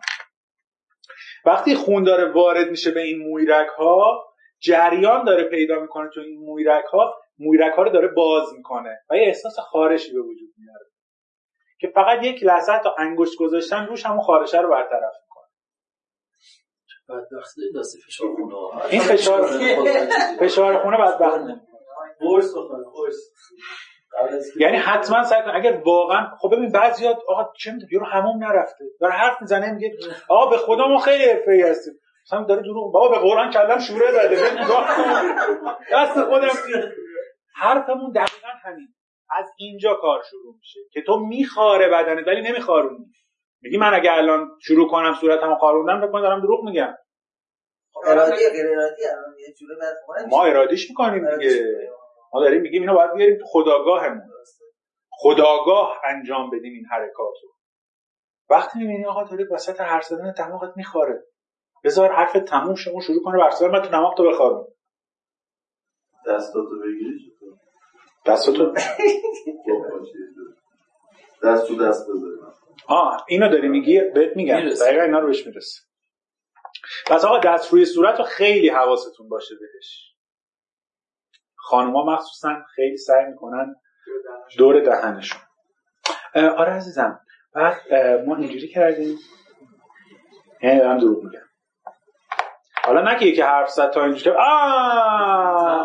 داری دروغ میگه آقا دروغگو سگه راستش رو ببینم باز چه غلطی کردی بچه‌ها مجموع است یعنی اگر دیدی یارو دستش رو صورتشه چشش تنگ شد نیشش هم بازه داره میخنده این دروغ گفته چجوری تو معلومه چشمش نگاه کنه خیلی نور رو سعی کنید رو تنظیم کنید ببینید آقا نشونه دیگه خارشه شروع میکنه به صحبت کردن آره ما فکر میکنم 25 ساله که داریم این کار رو انجام میدیم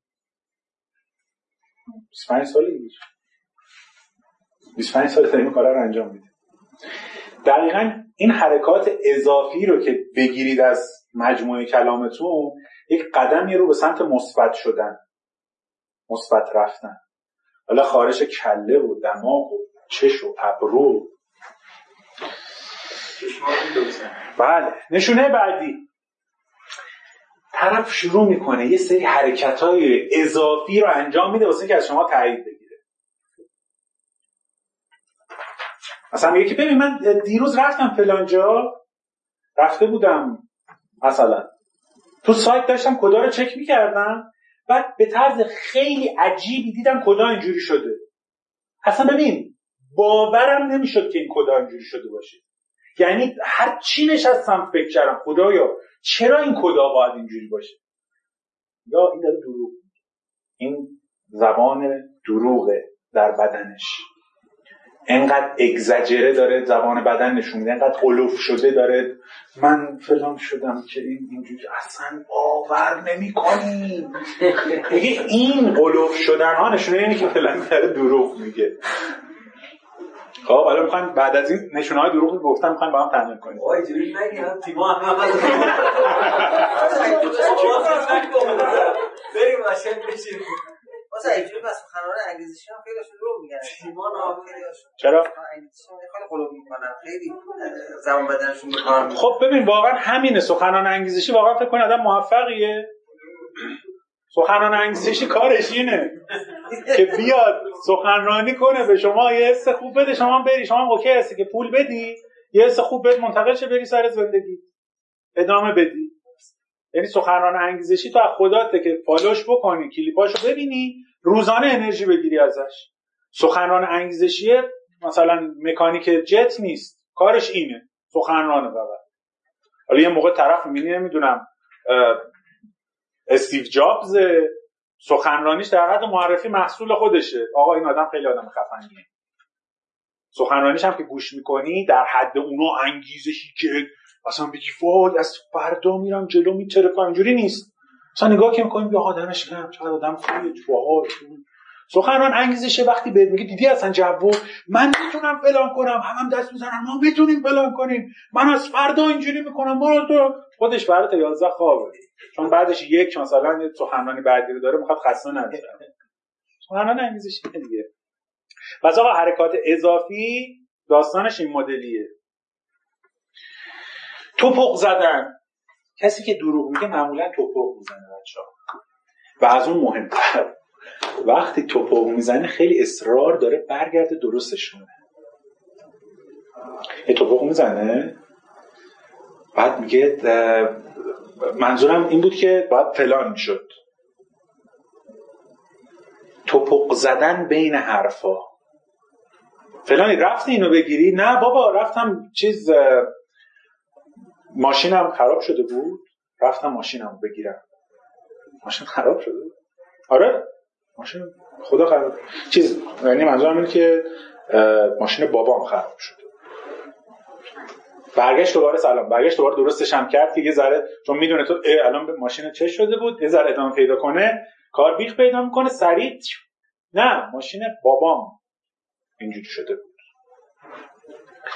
نشونه بعدی، کلی یا جزئی گوی بیش از حد. یا دیگه انقدر داستانه رو برات میشینه فرم به فرم با نمیدونم میزانسن خودش تعریف میکنه. ببین همین لحظه که من اینجوری اومدم اینجوری شه، یه ماشین از اون ور اومد به سمت من یه نگاه کردم دیدم یا ابوالفضل داره میاد، برگردوندم نگرده بودم نصف ماشین رفتم. خیلی دیگه داره جزئیات رو میگه. یا کلی فلانی کجا بودی؟ تصادف کردی. تصادف کردی؟ آره. خب چی تصادف کردی؟ چی شد؟ تصادف کردی. که چی میشه؟ تصادف میکنم. کلی گویی بیش از حد یا جزئی گویی بیش از حد. مثلا چقدر عالی. بعد شما دارید نرم افزار ویراستاری دارید، چند سال دارید فعالیت میکنید؟ 20 سال. 20 سال. خب 20 سال همین دیگه. 20 خب 20 سال کجا؟ 20 سال دیگه. آقا چیکار دارید 20 سال؟ یا جزئی. بنده از سال 1370 از مهر 1371 تا آخر آبان 72 در شرکت فلان بودم. آبان تا آذر رو گفتم یه استراحتی بکنم، آذر رفتم فلان شرکت تا دی سال آیندهش. اینقدر جزئی دیگه. ببین هر کی داره اینجوری میگه دروغگو نیست، ولی انقدر جزئی بگی به طرف مقابل داریم پیغام میدی که من دارم خالی میبندم. بعدی تون صدای بالا. وقتی داره دروغ میگه از حالت عادی صدا میره بالاتر. ببین مگه انقدر بد بود، یک تصادفی بود.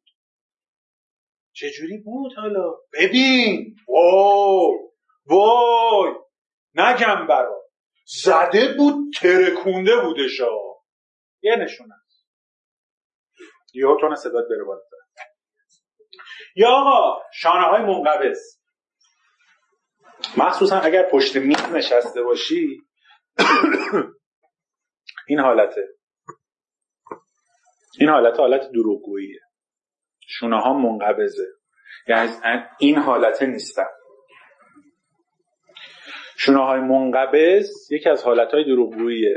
میگن یه بنده خدایی رو توی آمریکا فیلمش اومده بود، داشتم چند وقت پیش تو اینترنت میدیدم، یک قاتل سریالی توی جلسه محاکمهش انقدر طرف خفن بود که فیلماش اومد بیرون. جلسه بازجوییش فکر کنم 1.5 ساعت یا 2 ساعت نشست روی صندلی، پاها عمودی کاملا، دستا اینجوری به این شکل و حتی گردنش هم تکون نداد و اینجوری بازجویی کردن ازش. و فکر کن 2 ساعت و نیم همین حالت بود تا زبان بدنش کدگشایی نشه. همین راحتی. و فقط چشاش حرکت میکرد. هی میگفت فلانی تو کشتی، تو اینجوری کرد. نه من نکشتم. میگفت چرا ما دیدیم که تو فلان کردی، تو فلان. نه من نبودم. حتما اشتباه میکنی. چون هر حرکتی چه از پاهاش، چه از دستاش، چه از شونه‌هاش، چه از سرش سر میزد، میتونستن از لابلاش بکشن بیرون و یه راهی براش پیدا کنن. و براتون بگم هیچ نشونه‌ای ازش نداشتن ولی مطمئن بودن که این قاتله. چشمان نمیشد. بحث سر اینه که از یه جای شروع میکنی میرسی به اون. گفتم تهش دیگه اونه که میرسی به مردمه که چشم دیگه. این تو بازجویی اولیه این مدلی بود.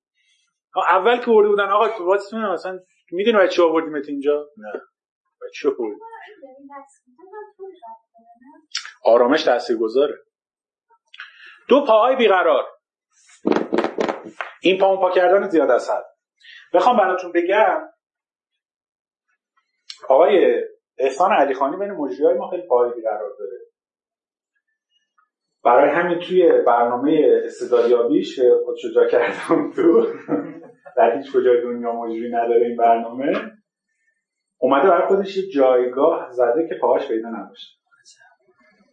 تو ماحصل میشینه، پاهاش معلوم نیست، پاهاش تکون نمیخوره.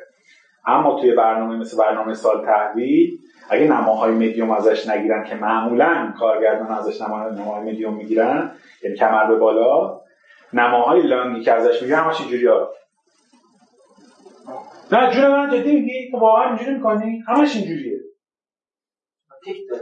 تیک خوبه. تیک. ولی داستان سر اینه که این نشان دهنده زبان بدن دروغه. یک دروغ داره میگه طرف. حالا درستش نمیکنه، نمیخواد درستش کنه، هر چیز. خلاصه این پاهای بیقرار یکی از نشانه‌های دروغ گفتنه. بازم میگم اینا مجموعه هستن و رو یکیش نمیشه بگه احسان علیخانی همیشه داره دروغ میگه. یا تعریق، کسی که دروغ میگه شروع میکنه به عرق ریختن. حالا این تعریق ممکنه به بدن اون طرف زیاد باشه، شور کنه، یا نه در حدی که پیشونیش مرطوب شه، شما حس کنید اون لحظه این الان یه ذره عرق کرد، ترسید، دوباره یارو عرق کرد، داره دروغ میگه. نه، یکی گرمایی، تعریقش زیاده، سوخت و ساز بدنش بالاست. اینها نشونه هستن.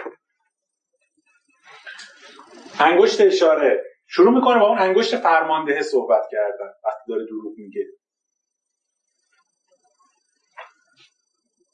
بنده بارها در جلسات به این موضوع تاکید کرده بودم. دوستان این کار رو به درستی انجام بدید. اگر ما این کار رو انجام دادیم میتونیم یک پروژه 500 واحدی بگیریم. ارواش کمه. 500 واحد هم میدن. استفاده از این انگشته. گاز گرفتن لب خیلی ها داریم. طرف داره حرف میزنه اینجوری هستی.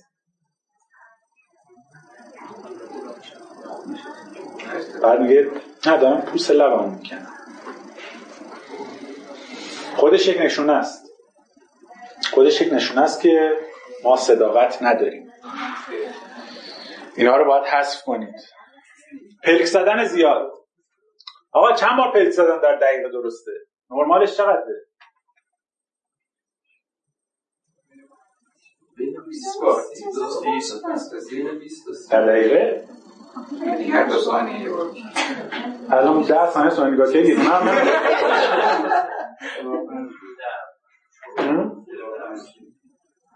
چقدر؟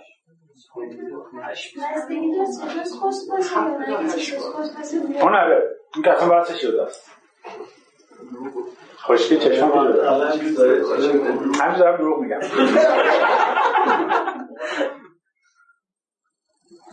آقا بین 5 تا 8 بار این عدد طبیعیه که پلک بزنید در دقیقه. بیشتر از اون اگر کسی شروع کرد به پلک زدن، اگر در شرایط نوری زیادی نباشه که چشش اذیت شه مجبور شه زیاد پلک بزنه، از نشونه‌های دروغ گفتنه. تو استودیو برنامه تلویزیونی ما نور زیاده، من شاید 3 ثانیه یه بار پلک میزنم چون چشام هم خشکه. هم دکتر میگه قطره بریز اینا نمیدونم پشت گوش میندازم. بعد که میرم جلو برنامه، توی برنامه جلو دوربین، خودم متوجه میشم که الان رو مغز بینندم، نور تو چشم زیاده. هرچند بهشون میگم گوش نمیدم. نور زیاده. تو این نور 3 تا فلت که آوردی جلو چشم من با این نورای ماشاءالله کاملا آپدیتتون، این الان داره چشم منو اذیت میکنه. برنامه هم دقیقاً شما فکر کن 10 تا 11 شب که مخصوصا آدم یواش یواش تو اون تایمر احساس خواب آلودگی داره، بعد اون قطع میشه میره تا مثلا دیگه 12 شب میخواد بخوابه. تو اون حالت من خیلی تون پلک میزنم. گفتم حالا اصلا همه فکر کنن خلیه مثلا اینجوری همش. پس پلک زدن زیاد هم یکی از اون نشانه هست. و رفتن با لباس خود. داری حرف میزنه. ببینید قربان، ما بسیار به این قضیه اهمیت میدیم که بتونیم کار شما رو به خوبی انجام بدیم.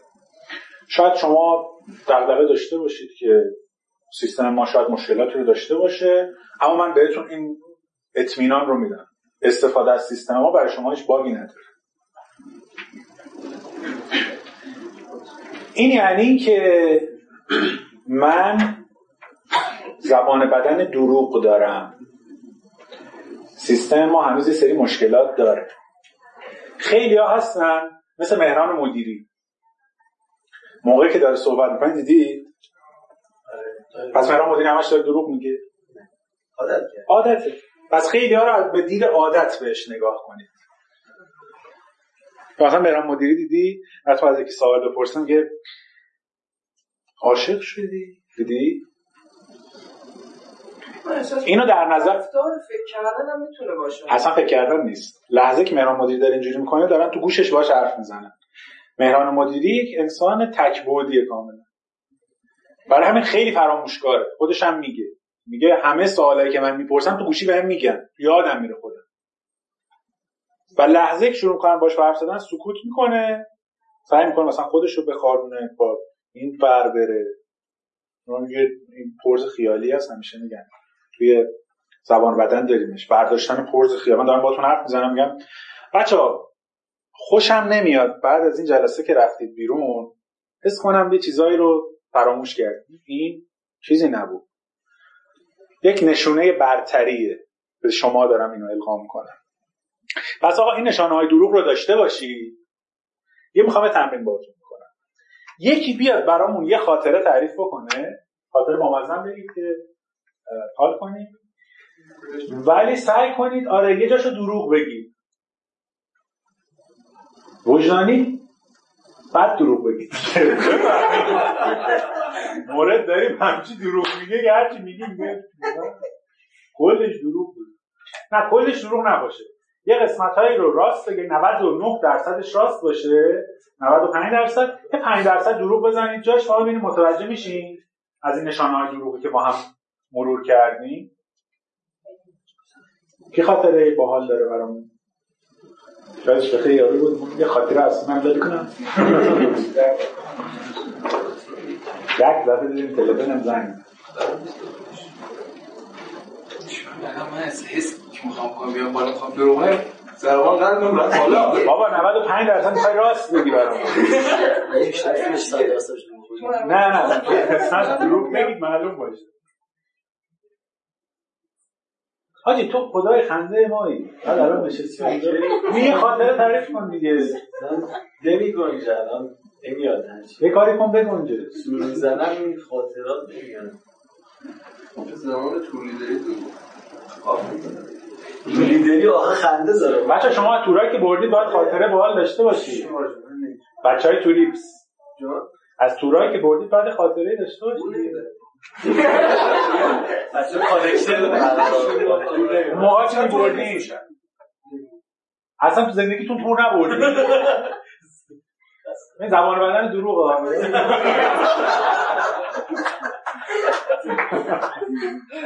دیدم چشاش تنگ شده.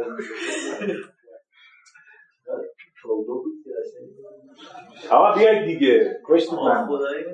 یه خاطره میخواین تعریف کنین. خاطره باید خاطره باشه. نه بابا بیا خاطره. حالا بیا استماعی هم بود مشکل نداره. خاطره دارم. من خاطره دارم. خب بیا. من نمیدونم کجاشو باید دروغ بگم. همه شو بگم کلا خاطره معلومه.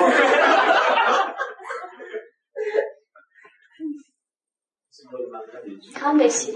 نه بابا معلوم شد. بابا ما میخوایم فعای بیقرار بدیم. یه حرکتی. یه خاطره بگویید. یه روز همون نشسته بودیم، بعد یه ملکی اومده بود رو دیوارمون. کجا نشسته؟ تو سالن همه نشسته بودیم، همه خانواده. خونه؟ آره. بعد یه ملکی اومده بود رو دیوار وایساده بود.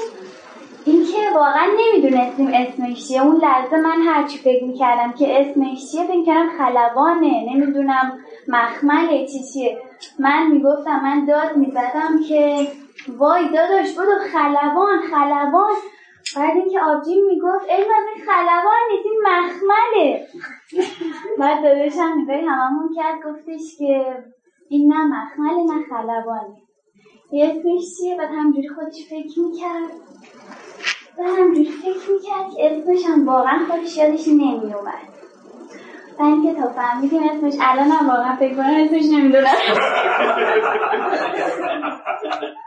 الان خودم همجوری دارم فکر میکنم آره ببینم اسمش واقعا چی بود. دروغ گفتی توش؟ آره دروغ گفتم. بچه کجاش دروغ بود؟ داداشش فکر میکرد؟ اینجا شونامم اومد جلو. آره؟ آره. از کجا فهمیدی در اینو دروغ میگه؟ دیتیل زیادی گفت که تشکیل بدنش یا باید دروغ بوده.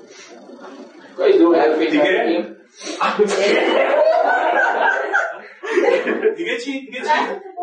دستشو برد تو جیبه. آها. خب دیگه بچه‌ها دارن نوشتن. ببین روحیه این قضیه انسان‌های راستگویی میشن. ما خیلی از دروغگویی یکیش اینجاش دروغ بود. دور دیوار بودن. جای دیگه‌ش هم بود که دروغ بگی؟ اینجاش که داداشم داشت فکر می‌کرد. خب به یه دیگه سب بس بود باز نه. آره. دیگه چی بچه‌ها؟ اون که دوباره دستش رو آورد و چیز گذاشت. نه اینو واقعا این استثناء راست. بیایید بگیم چیه؟ جینا جز جایی بوده که بعد راست بود. مجید این ملخه مجید خلبان نیست. شاید ملخ نبوده. نه واقعا خلبان. خب بچه دیگه کجا رو دروغ گفته؟ نه تو خونم بود. نه نشسته بودیم وایساده بودیم. نه نشسته بودیم اینجا که خلبان اومد تمام بلند شد. خب دروغش کجاش بود؟ هم که داداشم داشت فکر میکرد. خب با اینجاش که خودشم داشت بهمون میگفت که اسمش چیه. دو تا خودش هم نمیدونه خودش اسمشو چرا اولش میگه من این لحظه اسمش یادم. ببین بچه ها اول این که در لحظه که داشت واسه ما صحبت میکرد همونطور که دید دستش رفت تو جیبش. یادتون باشه پنهان کردن دست ها موقع مذاکره یکی از نشونه‌های دروغه. پس اضافه کنیم بگیم بردن دست ها توی جیب، پشت سر گرفتن موقع صحبت کردن. یکی میاد میگه که سایت قرار بود امروز این بحثش الان انجام شده، کجا رسیده؟ والا اینا رو ما انجام بدیم الان توی مرحله از یه چیز بگم آقای محقق، اینجاش که واقعا هر حرکتی نشون میدادم دروغ بود، حالا اولش ما بینش، ولی اینجاش که واقعا داشتم راست میگفتم و صاف وایسادم خودم متوجه شد. یا حتی ببین لحظه که داشت دروغ میگفت ما راجع به این که داداش هم اومد وایساد نگاه کرد، همینطور نگاه کردش که فلان، زمان خیلی زیادی نگاهش رو از ما دزدید، یعنی نذاشت با ما چش تو چش نموند. داشتم فکر میکردم بچه‌ها دزدیدن نگاه یکی از رایج‌ترین روش‌های دروغ گفتن. دیدی یارو طرف برای همین میگفت دیگه، میگفت ما با موردی مواجه هستیم که زل میزنه تو دوربین دروغ میگه. گفت ما موقع دروغ تو باید چشاتو بدوزی. بعد تو زل زدی تو چش یارو داری بهش دروغ میگی. داستان همینه. آره مرسی. وقتی میخواد دروغ بگه اصلا سختش میشه، چشو برمیگردونه یه لحظه دوباره میاد روش، یه بازی آدم میکنه با این چشا. ولی موقع راست گفتن هم مشکل نداری، تو چش یارو نگاه کنه که قرآن نشد خب چیکار بکنه، برام مقدر نبود. ولی موقعی که میخوای دروغ بگی این چشه رو سری میدزدی. و بهتون بگم همین چش دزدیدن رو هم باز میگن فرق داره. اگر چش به طرف پایین و چپ حرکت کرد، چپ نشونه دروغه. دیدی چش روتو کردی اونور، گفتی داداش هم اومد وایساد همینجوری نگاه کردن، چرا نگفتی داداش هم اینجوری اومد نگاه کرد؟ داداشش اون بالا نشسته. ما ضابط دیدیمون از این داستان همینه. متمایل شدن چشم به سمت چپ نشونه دروغگویی، به سمت راست نشونه راستگویی. اگر میخوای دروغ بگی تو چش طرف باید زول بزنید. اگه میخوای دروغ بگید چشتون اگر بخواید بدوزید به سمت راست باید بدوزید. اینا کاملا خودآگاه اتفاق میفته. یعنی من تو چشات نگاه میکنم میگم کار من 1 میلیون بازدید کننده داره آقا. باور نمی‌کنی؟ بعد وقتی دارم باهاش حرف میزنم اون این حسه رو میگیره که آقا راست میگه، این کار بازدیدش خداییش بالاست. اینو پس داشته باشی. خاطره داریم بازم بگیم، بازم دروغ پیدا کنی. خوش گذشت. بیا بابا بچه‌ها. این مراجعه کننده‌اش که میان پیشش خیلی خوبه. باشه بیا. از این کیس خوبا بگن شیزوفرنیای من از اون خاطر خودم میمونم. خوبه.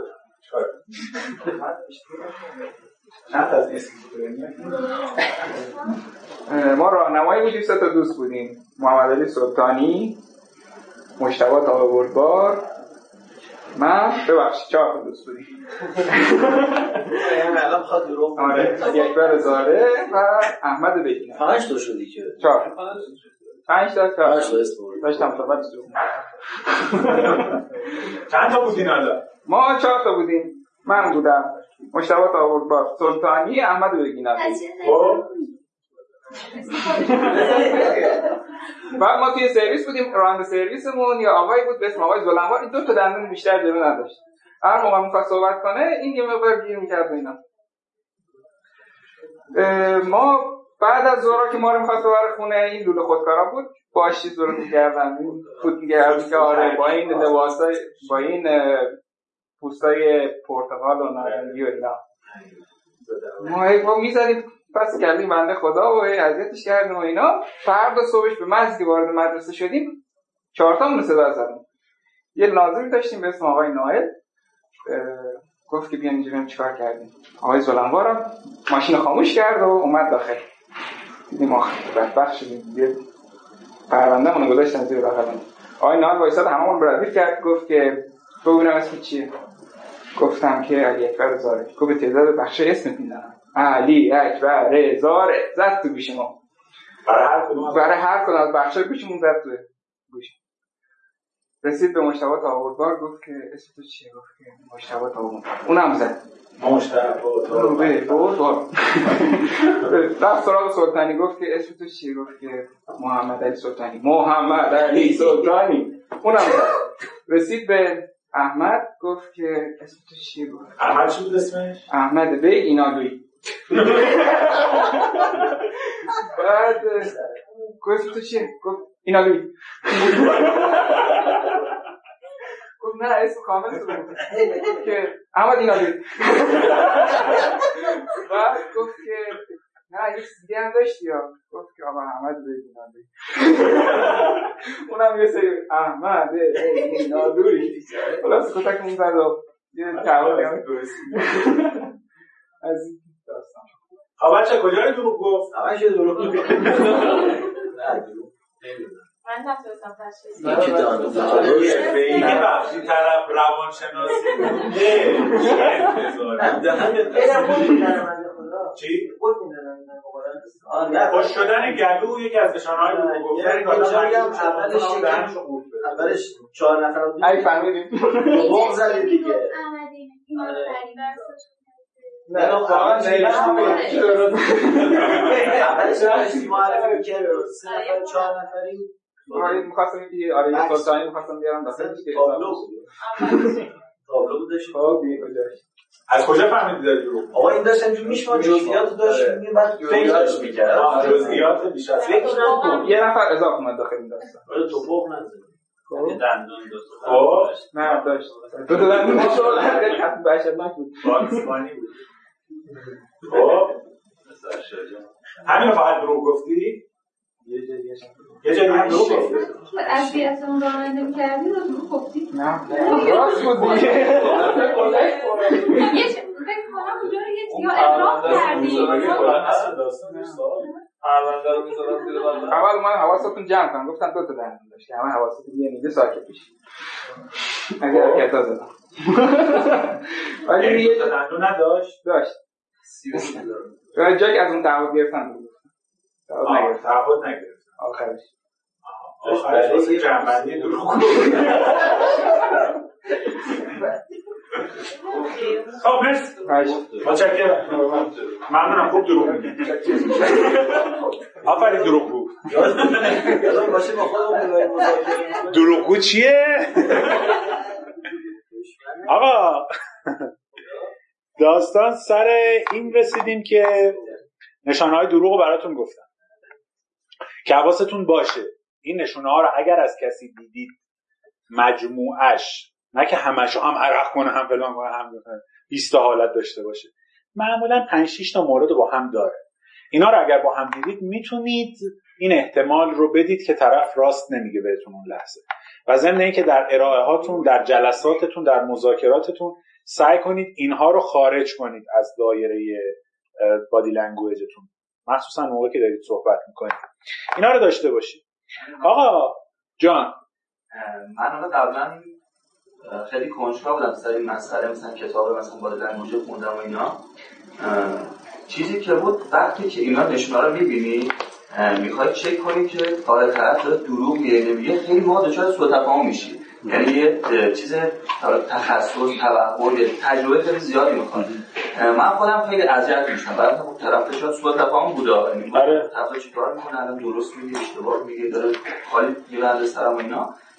گذاشتم کنار. واسه خودم من گفتم بیام این نشانه ها رو وقتی خودم به کار میبرم، میخوام دروغ بگم یه جور برخورد کنم که طرف آدم نفهمه دروغ میگم. دقیقاً این بهتره. دقیقاً نمیتونه که بخوایم حالا درگیرش طرفدار صحبت کنه دستی که تو جیبش یعنی چه عادت باشه. مثلا من موقع عادت دارم خیلی موقع دست میشم صحبت میکنم، خب ولی این لزوما نشان دروغ نیست، ولی بتونیم یه جوری کنترل کنیم. هم میگه مثلا چه طرف زول بزنی بگیم، اینا خیلی تاثیر داره، به شدت تاثیر داره.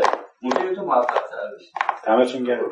آره تو میگم اگر در طرف مقابل اینو دیدید میتونید احتمال تازه بدید که یارو داره دروغ میگه، اما وقتی خودتون اینا رو رعایت کنید که انجام ندید، در ناخودآگاه طرف این اثر رو میذارید که بله من دارم درست میگم، این حقیقت حرفی که من دارم بهت میزنم. و دست توی جیب کردن من حواستون باشه اگه عنوان عادت هم میخواید استفاده کنید سعی کنید یه دست تو جیب بره، دوتایی نره. یه دست تو جیب میره، با اون دست دیگه شروع میکنید به صحبت کردن باش. یه چیزی هست ببینید مثلا میگن که توی ارائه دست تو جیبتو نکن، حتی همون یک دست. ولی نمیدونم شاید من اشتباه کنم، من اعتقاد ندارم. من اصلا بعضی موقع طرف که یه دست میکنه تو جیبش خیلی نشونه اعتماد نفس بیشتری. بله. تا اینکه بخوام مثلا دو تا شیری کنه و باهاش برقص و اینا. نه درست. و مثلا ولی میگن که تو راه به هیچ وجه دستتون نکنید. ولی من مثلا من خودم عادتم دارم دستش میکنم صحبتم میکنم، هیچ اشکالی نداره. یه حالت زبان بدنه، توهینی تو نمیکنه طرف مقابل. من وایسم براتون اینجوری صحبت کنم. بچه‌ها نشانه‌های دروغ رو براتون گفتم، حالا میتونید با هم دیگه اینو تمرینش کنید. چه اشکالی داره؟ خیلی شیکه. حالا مثلا اگر از این شلوار پارچه‌ای باشه که اینجوری میاد تو جیب، اگه مثلا 4 تا انگشتش تو نیمه داخل باشه، این چسبونه باشه، خیلی قشنگ‌تره. خب اونم معنی داره. دقیقاً اینم داره. همه چی معنی داره اینجا. همه چی معنا داره. بچه‌ها براتون جالب بگم. بس الان تمرین کردیم، حوصله‌تون اومده سر جاش. بعد یه ذره داشت حوصله‌تون سر میرفت، کلیپ با هم ببینید راجع به بحث زبان بدن. اونم میخوام بهتون یه نکته خیلی باحال بگم حال کنید. خلاصه اینو داشته باشید. چند شد؟ 12. داستان سر اینه. استفاده کنید از ابزار برای شناسایی طرف مقابلتون. ببین تو این موقع حس می‌کنی طرف مقابلت داره دروغ میگه، تو راستی آزمایش می‌کنی. یعنی وقتی داره با جدیت میگه من انقدر کار بردارم، زبان بدنش دروغه، تو ازش اسناد میخوای. نه همون لحظه ثابت کن. بگو ببینم چقدر. نه. صبر می‌کنی توی مرحله که رسیدی ازش اسناد میخوای تا بررسیش کنی. اگر دیدی داره درست میگه که هیچی، اگر داره دروغ میگه فلان میگه، اونجا مشخص میشه. ولی وقتی خودت اینا رو رعایت میکنی، در طرف مقابلت این حس رو به وجود میاری که من کاملا مسلطم، دارم راست میگم، چیزی هم برای پنهان کردن ندارم. آقا این یک داستان خیلی خفنی ما داریم که این که میگم ما آقایان، یک چیزی در دنیای آقایان وجود داره به نام امتی باکس. رفقای فروید میدونن. امتی باکس در زندگی آقایون بسیار جاری و ساریه. به چه شکل؟ بخوام براتون تعریف کنم امتی باکس چیه. یه موقعی میشه آقایون دارن مثلا جلوی تلویزیونن، شاید هم نباشه. خب بعد دقیقاً این مدلی هست.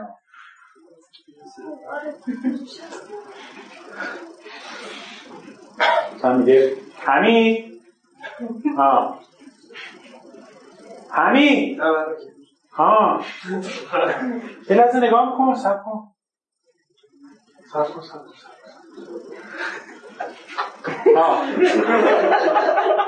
به کی داشتی فکر میکردی؟ هیچ داشتی به یه چیزی فکر میکردی؟ به قرآن به هیچ فکر نمیکردی. خب بگو دوست ندارم بهت بگم. چرا میگی به هیچ فکر نمیکردی؟ آقا به خدا به هیچ فکر نمیکردی. داشتی به کی فکر میکردی؟ دارم برای بار آخر بهت میگم. ببین آقایون یک امتی باکس دارن تو ذهنشون که در طول روز ممکنه یکی دو بار و شاید بیشتر بهش دوچار بشه و اون لحظه ای است که به یک نقطه خیره میشن، قفلی میزنن که این اصلا کاملا بر اثر دراگ و درینک و اینا نیست، کاملا یک قسمتی از زندگی روزمره شونه و کاری که اون لحظه داره مغزشون انجام میده کاری که موقع دیفراگمنت کردن تو کامپیوتر انجام میده.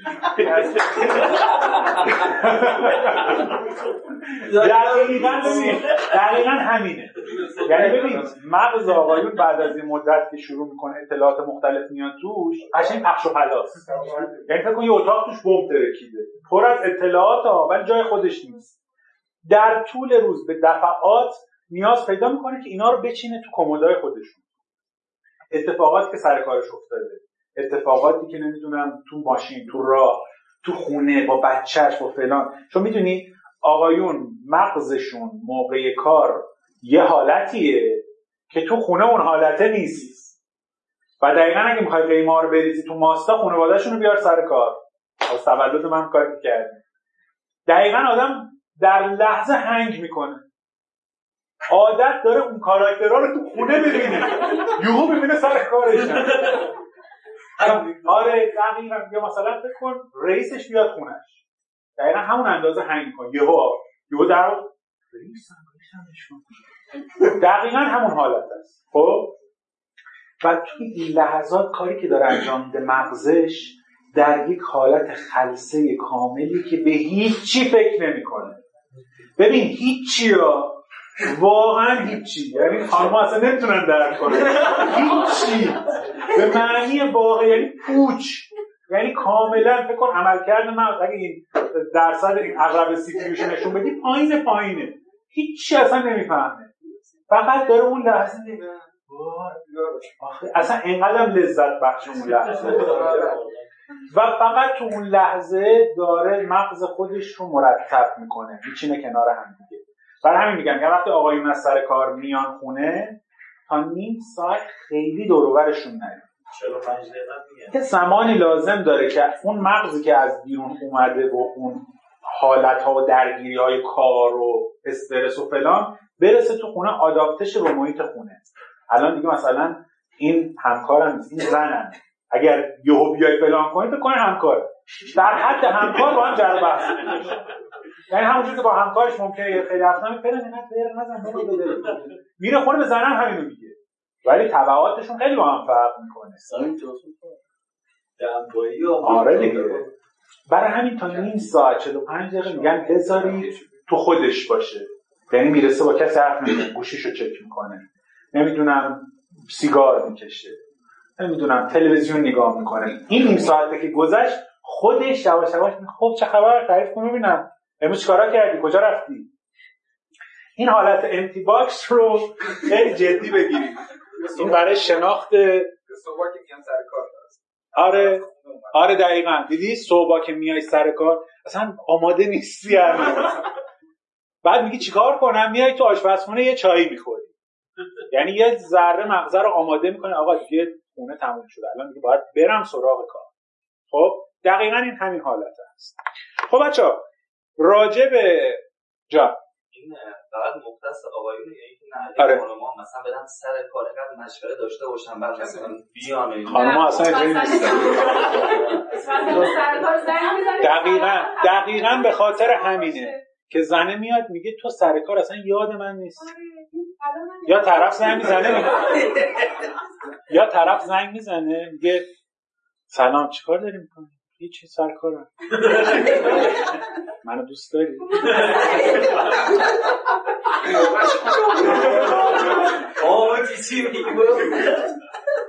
آره خیلی. میگه نه خیلی یعنی چه؟ یعنی خیلی دیگه. تو ببین مغزه الان سر کاره، مغز چشش حتی داره همکارا رو میبینه، اصلا اون حالت عاطفیه نمی گنجه تو همچین حالتی. برای همین خیلی آقایون میبینی مثلا میگن سلام علیکم حاج آقا، بله بله تماس میگیرم خدمتتون، یا علی خدا خیلی دوست دخترشه حاج آقا که در جلسه هستن. خب داستان اینه، ببین مغز اصلا نمیکشه مگر اینکه پاشی بری توی یه اتاقی یه لحظه. خب بازم ببین واقعا نمیشه، یعنی برای آقایون واقعا نمیشه. یعنی مردی که بین کاراش 3 بار زنگ میزنه خونه حالشو میپرسه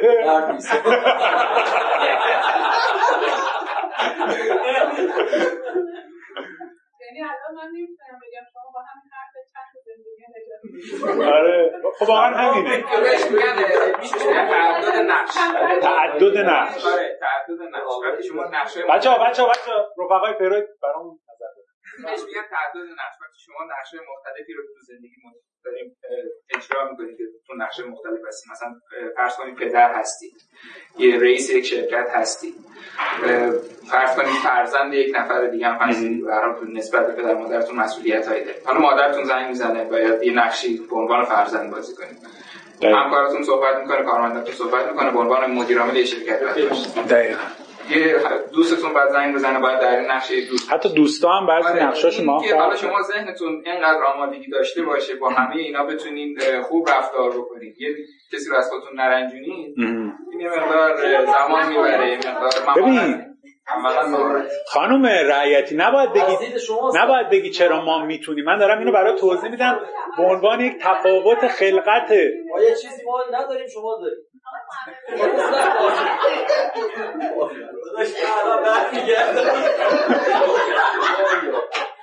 حالا در این از قانع نشد.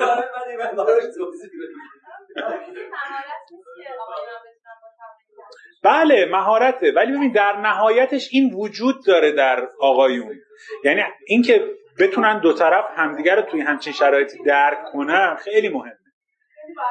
ببین واقعا الان شما یک خانم رو در نظر بگیری، میگن خانم‌ها اینجوری نمیشن. ببین خانم از سر کار میاد شروع میکنه آشپزی کردن، همزمان با مامانش داره تلفنی صحبت میکنه، بچه‌ش هم داره دیکته میگه، همسرش هم میاد میخواد لباسای اونو بشوره براش همسری کنه و هیچ مشکلی به وجود نمیاد، چون خانم‌ها ذهنشون چند بعدیه، همزمان همه این کارا رو میتونن انجام بدن. آقایون واقعا تک بعدی‌ان. یعنی ببین وقتی داره تلویزیون میبینه داره تلویزیون میبینه، یعنی تو فکر کن خودش رو اصلا یک موجود پوچ میدونه، اصلا دور و برش فکر کن مثلا تو خلأه، تو فضاه، یه تلویزیونه، خودش اینجوری داره تلویزیون نگاه میکنه، هیچ چی نیست اون کیهانه. ولی خانم‌ها اینجوری نیستن. برای همین خانوما میبینی آقا توی یه مهمونی که میری، بعد که میاد مثلا تو ماشین دارن برمیگردن، دیدی خواهرت چجوری بهمون خندید؟ دیدی وقتی من گفتم که تشریف بیارید خونه ما، خواهرت گفت ایشالله، مثلا انگار ما بدمون میاد اینا بیان خونه ما. واقعا اینجوری گفت ایشالله. نه تو هنوز درک نمی کنی زنها چجوری هن. یا مثلا با یه خانومی همکارت داری رو در رو صحبت کنی، خانومت هم هست، بعد که میرید میگه که این کیه؟ میگه که خانوم مثلا محقق، این خانوم محقق همکارمون هست، مجرده یا متأهله؟ میگه که نه مجرده، بنده خدا خوشم نمیاد خیلی با این گرم بگیری ها. چرا؟ اول که دوستان رفاقتی نیست که بخوام با این گرم بگیرم، همکاریم دیگه، همکارمه. میگه نه خوشم نیومد.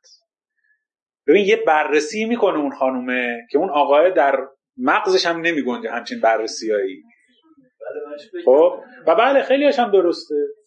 حسشون خیلی موقع درسته. هم نوعای خودشون خوب میشناسن دیگه. حالا میشه گفت هم نوعاشون یا همون درکی که از شرایطشون یه جمله میگه میپکه.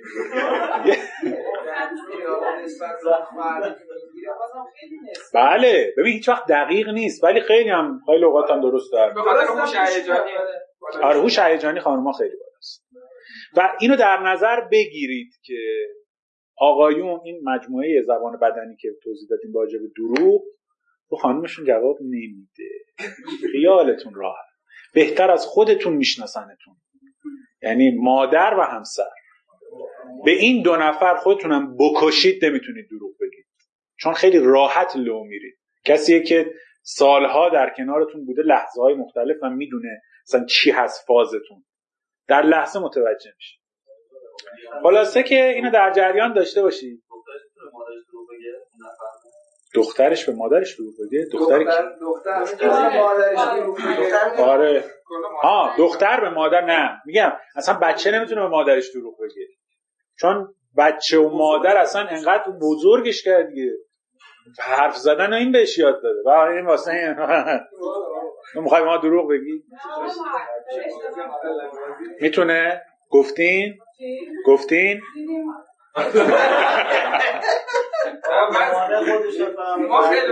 واقعا همینا خیلی دقیقاً خیلی وقتا به رو نمیاره. حتی براتون بگم واقعا میگم تو زندگی‌های مختلف که خودم شاید گاهی اوقات از نزدیک دیدم خانومه خودشو میزنه به نفهمیدن. یعنی خیلی چیزا رو میدونه ولی به یه سری مصلحت‌های چی نمیگه، سکوت میکنه. بعدش مثلا با پدر خانواده مثلا میره به مامان خانواده میگه مثلا این اینجا دروغه ولی به روی مثلا بچه نمیاد. آره مثلا خیلی موقع اینجوری نه که متوجه نمیشن. اصلا بیس اساس از پایه اون بزرگ کرده. اصلا شما دست تا اینجوری کنی میفهمی که داری راست حرکت میزنی. دقیقاً. نگید آقا تا الان نگید. کلید اسرار این قسمت دروغ نگید. یه مار کبرا اومد تو قبرتون میاد بیرون. آقا بریم راجع به دستا صحبت. جان بد شد اینو من دست دادم.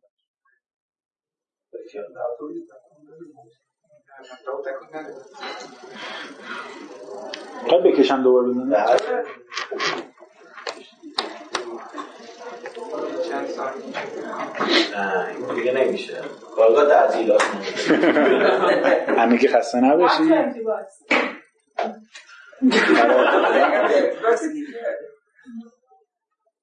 لپتاپ از آقایون بود که اصلا کارا پیچ شد؟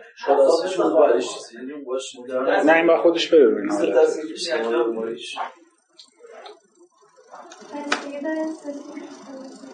به اونی بازی میکشیم نشد؟ اونا دارن پوست کردن. آره ما رو نمیتونیم بکنیم بزنید زمین درست میشه.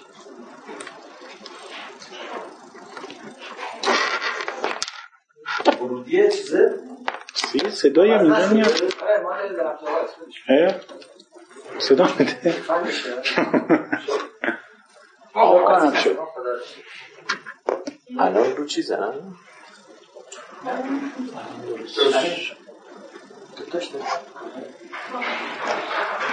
ضبط میکنی؟ بعد متوجه شدم. خواستم یکم شیطنت کنم. آره داره جفتش داره. باید رو کدوم باشه؟ میکروفون این؟ نه رو هم داپلیکیته. میتونیم اکستندش هم کنیم که فقط اونجا مشخص شه. هم داپلیکیت خوبه.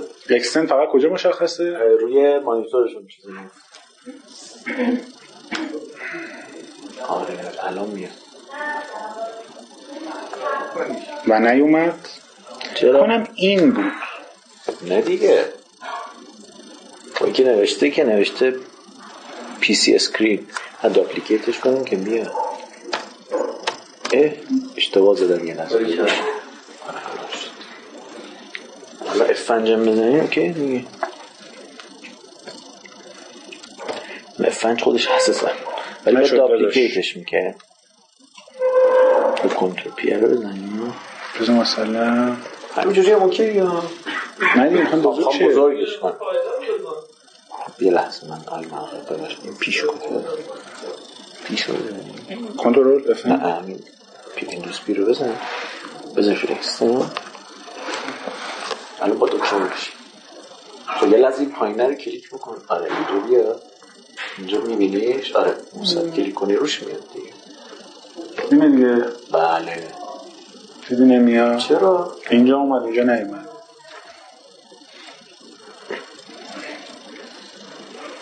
الان باید بیاد یکی چی کلیک میکنی این اسکرینی که اکستند شده باشه.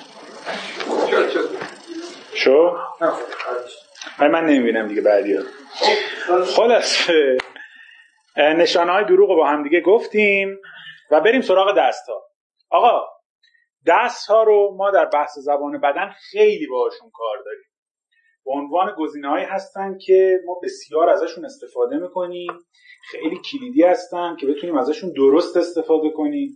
چطور از دست‌ها استفاده کنیم که به طرف مقابلمون اون حس رو منتقل کنیم که ما در حرفی که داریم میزنیم صداقت داریم. از اون جایی که بحث دست خیلی مهم هست به ریشش میرسیم که چرا اصلا ما دستمون رو تکون میدیم موقع صحبت کردن و اون انرژی های پنهانی هستن که توی مغز ما هستن که ما نیاز داریم که این انرژی ها تخلیه بشن. میگه که اگر دست یک ایتالیایی رو ببندی میمیره. انقدر که با دستاشون ایتالیایی ها صحبت میکنن. هندی ها هم آره هندی ها هم همینطور. اینها دقیقا این انرژی های مغز رو که میخوان تخلیه کنن از طریق دست ها استفاده میکنن.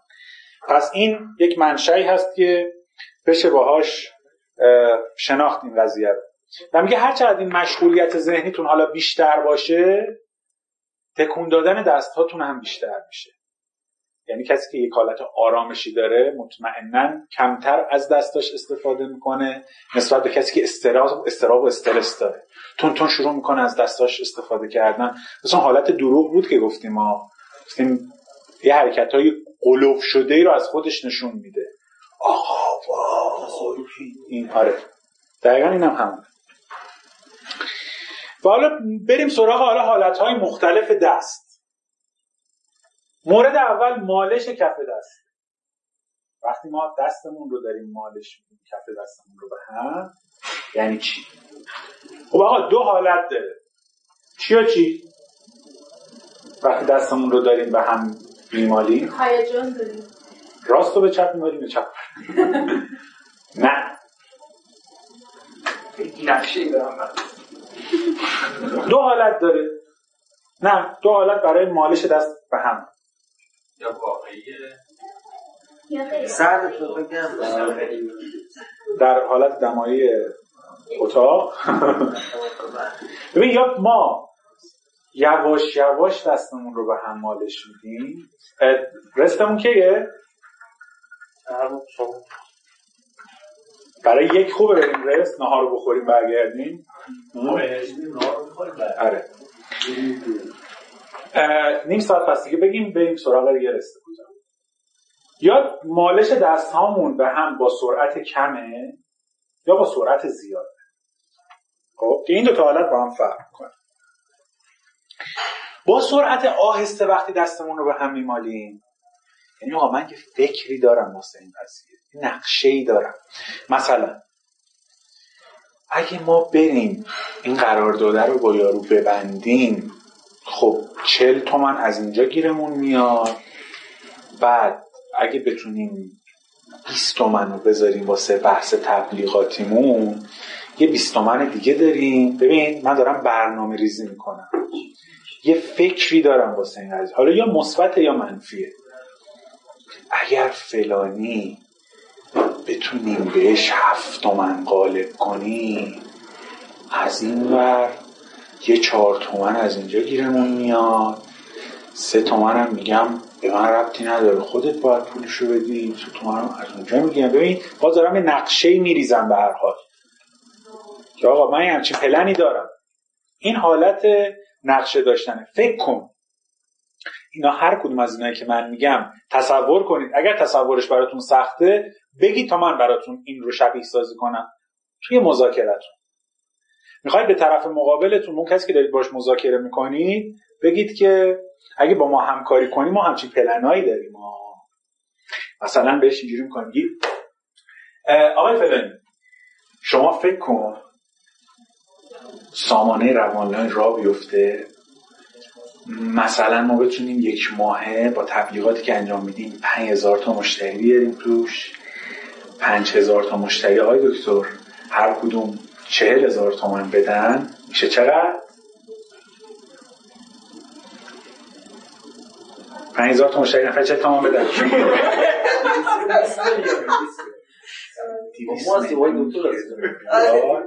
آقای دکتر 20% هم اگه مال ما باشه میشه 40 میلیون. 160 میلیون شما سود کردید تو این قضیه.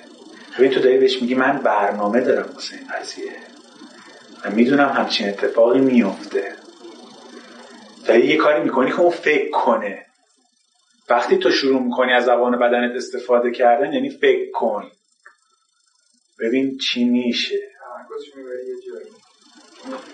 حالا این روانلاین بود، ویراست، نمیدونم های پرومو، کارگرین، توریپس، هر کسب و کاری که الان هستین این رو فکر کنید تو کار خودتون این اتفاق بیفته. یا با سرعت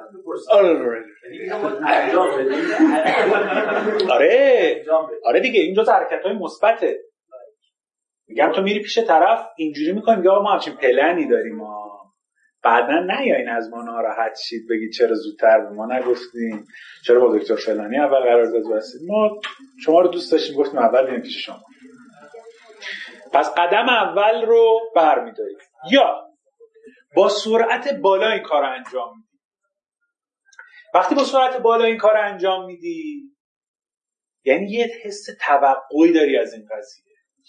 خب بریم سراغش. یعنی چی؟ یعنی بچه‌ها چی بشه؟ آقا میخوایم بریم بحث زبان بدن. بزن بریم. یعنی خیلی بحث باحالیه، منتظر باشید که یه چیز خیلی باحال در انتظارتونه. مثلا فکر کن داری ارائه میدی، میرسی به این که پرابلم رو حل کردی، حالا سولوشنت چی بوده؟ و روانلاین اومد. بریم ببینیم روانلاین چیکار میکنه. یعنی یک انتظار مثبت. یعنی حالا ببین چیکار میکنه.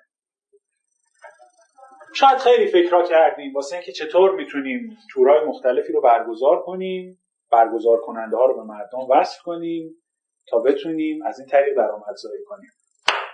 توریپس اومد. حالا ببینیم توریپس چیکار میکنه.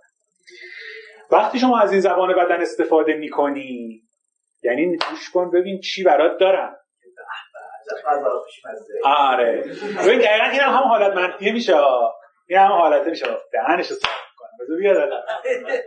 خب دقیقا این حرکتی که ما موقع تاس ریختن توی تخت نرد انجام میدیم میگن از همین میاد، که میگن موقع که میخوای مثلا جفت شیش بیاد اینجوری بکن بریز تاس رو، مثل همون موقع است. یا حتی گارسونای حرفه‌ای توی رستوران‌ها موقعی که میان ازتون سفارش بگیرن مثلا میره سفارش سرتون میگه خب چی میل دارید؟ دقت کردین؟ وقتی میاد بالا سرتون که همچین حرکتی انجام میده. خب چی میل دارید؟ سوپ هم به نظرم که براتون بیارم. سوپ که عالیه. خب سوپ که اوکیه، دیگه چی می‌خورید؟ ببین شروع میکنه به شما یک حس مثبت رو الهام میکنه که الان تو مثلا اونجا سوپ هم نخورد رو بزن. چون که تو گفتی معلومه خیلی چیز خفنی باید باشه. قشنگ جهت فکری بهت میده. پس اینو حواستون باشه که حالا ما به بحث امضای قرارداد رسیدیم. آقا قرارداد ببندیم. برو ببینیم چیکار می‌کنیم. حالا یعنی من دارم در توی توقع مثبتی ایجاد میکنم. وقتی با من کار میکنی برو ببین چی میشه. برو به حالش رو ببر. بیا تو سیستم ما ببین چه خبره. این از این. یه حالت دیگه داریم، مالش شست و سبابه به هم دیگه.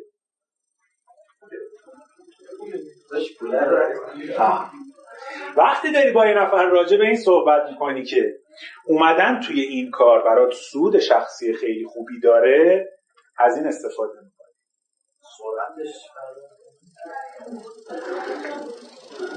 سرعتش تو میخوای بهش بگی که بحث مالیه. ببینید میخوام براتون یه حساب کتاب ساده بکنم. 5000 نفر که نفر 40000 تومان بدن توی سیستم ما میشه چقدر؟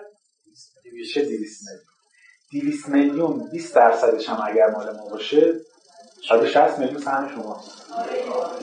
این دقیقش رو القا می‌کنی. من الان دقیقاً دارم بحث پولی با تو میکنم. نمیگم ببینید از نظر اخلاقی انقدر خوبه اگر بیاد وارد سیستم ما بشه.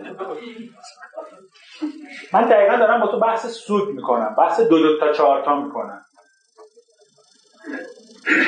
یکی اینه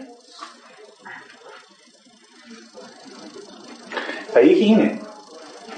یه موقعی داری میگی که بله ما از سال تقریبا 85 اومدیم دفترتون، فکر کنم همکارتون آقای مهندس زاره بودن که من باهاشون صحبت کردم. دارم یادآوری میکنم این موضوعی رو. نمیگم آقای مهندس زاره بودن، نه میگم آقای مهندس زاره بودن اگر اشتباه نکنم، زاره نامی بودن که من باهاشون صحبت کردم.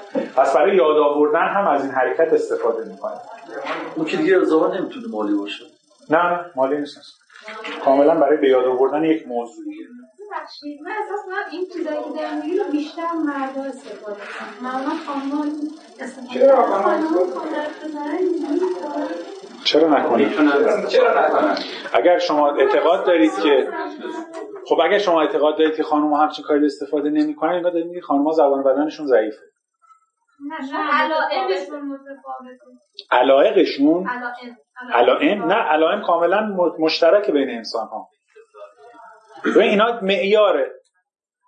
یه موقع میبینی خانومه میگه من آقا تو بحث کلامیم انقدر میتونم طرفو شیر فهم کنم، تو غیر کلامی نمیتونم، میشینم همینجوری نگاش میکنم.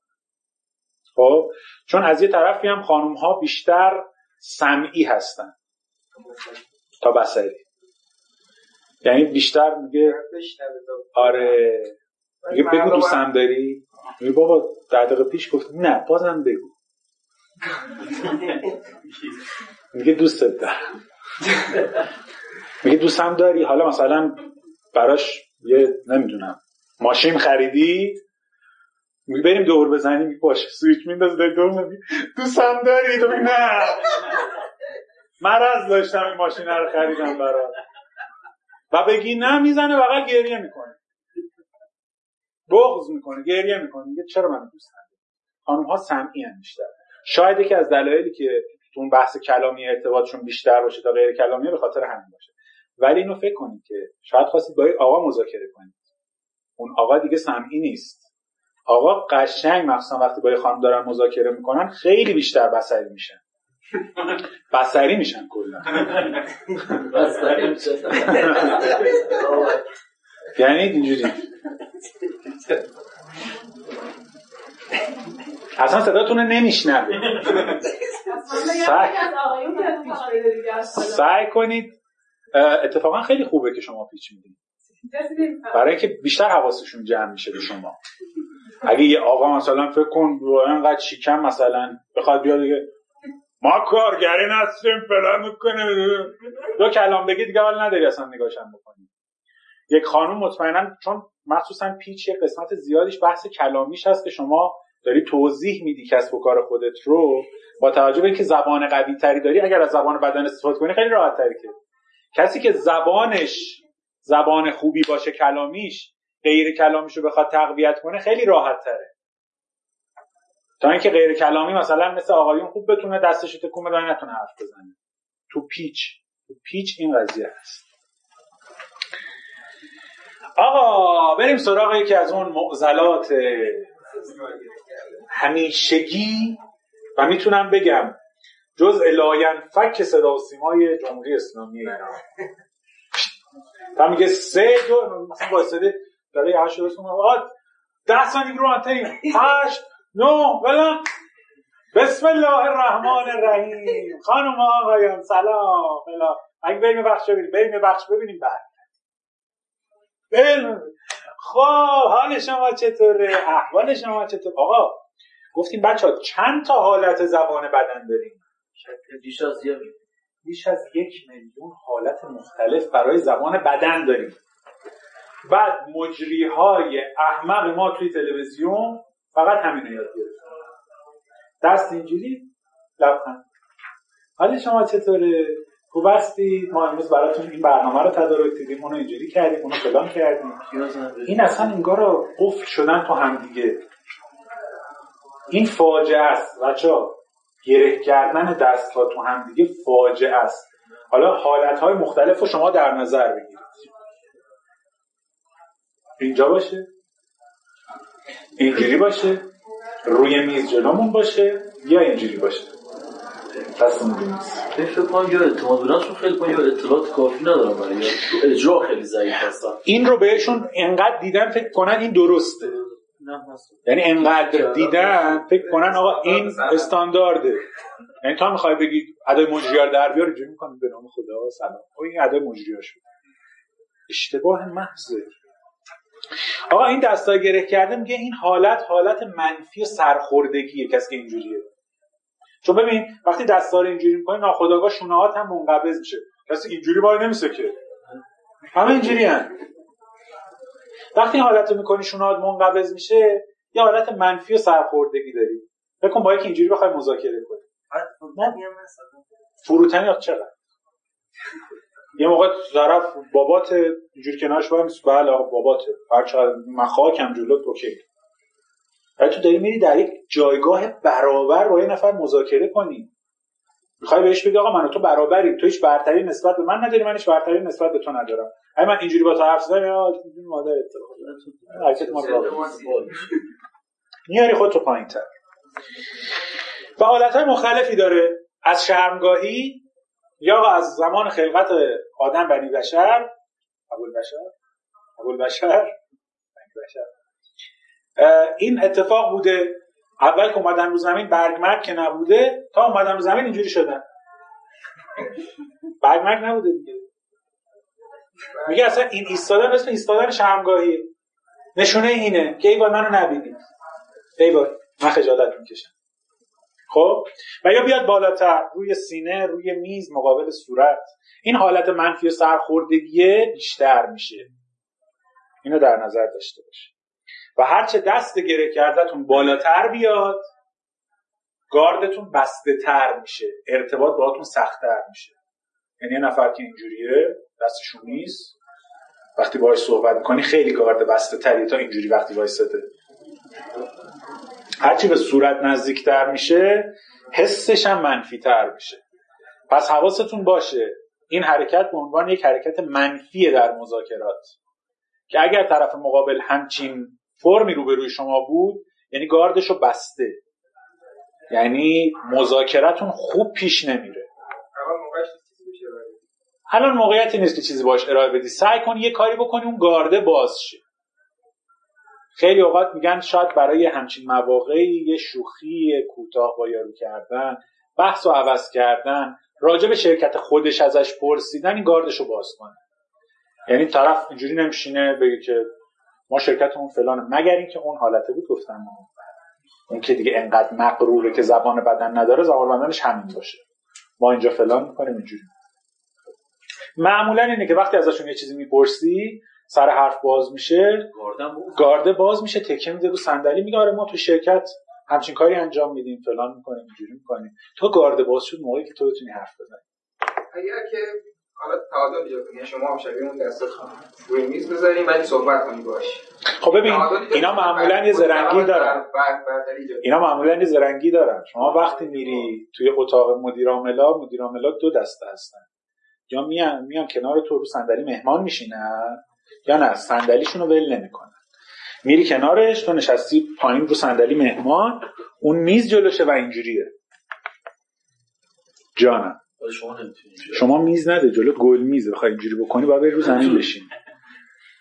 اونجا میخوای چیکار کنی؟ میخوای بگی اجازه بدید پام بشینی روبروش بگی حالا بگی که اومد بگو نمیتونی همچی کاری کنی. پس بهترین راه اینه که بتونی گارده رو باز کنی با یه ترفندی. راجع به شرکت خودتون یه توضیح میدید به ما؟ آره ما هم تو شرکتمون فلان کنیم، گاردش باز میشه، میشین عقب تکیه میده. ما هم تو شرکتمون فلان بخش رو داریم، اینجوری داریم. حالا من نمیدونم داستان چیه دقیقاً، برای من توضیح بدید. آره ما فلان کارو میکنیم، اینجوری میکنیم. یه موقع در حین مذاکره به این مرحله میرسه. نه، وقتی در مذاکره به دست گره کرده رسیدی، یکی از نشونهاش اینه که پایان طرف حال نکرد، پشت باید خداحافظی خوشحالم. در همچین مواقعی بچه‌ها سعی کنید بپذیرید که قرار نیست همه مذاکرات به نتیجه برسه. یه سری مذاکرات هستن به هر دلیلی طرف مقابل از قیافتون خوشش نمیاد، از کارتون خوشش نمیاد، منفعتی در اون حس نمیکنه یا هر علت دیگه‌ای نمیخواد باهاتون کار کنه و بحث تموم میشه. برای همدیگه آرزوی موفقیت میکنید. خدا. پس اینو در نظر داشته باشید که اگر حس کردید به پایان مذاکره دارید نزدیک میشید، راحت بحث رو جمع‌بندی کنید و با توجه به اینکه شما سعی کردید گاردشو باز کنید، باهاش صحبت کنید، مذاکره تموم میشه. خداحافظ. یکی دیگه هم بگم و اونم بحث گرفتن دست‌ها از پشته. چند تا حالت داره؟ 3 حالت. یا شما پشت دست رو میگیری به همراه مچ که اگر این کار رو انجام بدید ناخودآگاه وقتی پشت دست رو میگیری سینه میاد بالاتر، یا مچ سینه میاد بالاتر، ناخودآگاه کش داره میاد دیگه. این حالت الغای حس برتریه. نشونش پیدا نکردم، عکسش خیلی سعی کردم پیدا کنم. صدام یه عکس داره دقیقا اینجوریه. رهبران دنیا معمولا موقعی که میخوان برتری خودشون رو نشون بدن اینجوری هن. چرا کیم بیل سونگ رهبر کره شمالی هم اینجوری هست؟ چی؟ همین کیم بیل سونگ چیه رهبر کره شمالی؟ کیم جونگ اون؟ این اونه اینه هرچی. خب آره دیگه. ببین معمولا رئیس کارخونه ها وقتی میرن توی پایین توی قسمت تولید بازدید کنن اینجوری هن. سلام خسته نباشید، میخنده به به آقا فلانی حال شما. ببین داره میگه دارم بهتون میخندم، ولی اینجا رئیس کیه؟ اونی که فیگورشو گرفته. یکی کنارش اینجوری راه بره بگه آقا رئیس اینجا رو شما ملاحظه بفرمایید ما اینجوری کردیم. هر واقعا دستش اینجوری ان. بله آقا چیز بودی مثلا بازدید وزیر فلانه، اگر اینجوری نکرده باشه عادیه. بقیه یه ذره متمایلن به سمتش و خمن. بله اینجا بچه‌ها اومدن اینجوری کردن، اینجا رو فلان کردن، اینجا هم که دوستانمون فلان هستن. حالا فکر کن این طرف بشه رهبر یک کشور مثلا مثل کیم جونگ اون، اینجوریه. این حرکت همیشه بهتون توصیه نمیشه. اگر تو مذاکره هستید و میخواید حس برتری به طرف القا کنید، حس برتری واقعی یا نه که یه استارتاپی داری میری پیش شرکت خفن اینجوری روش رو فکر نکن حالا خبریه.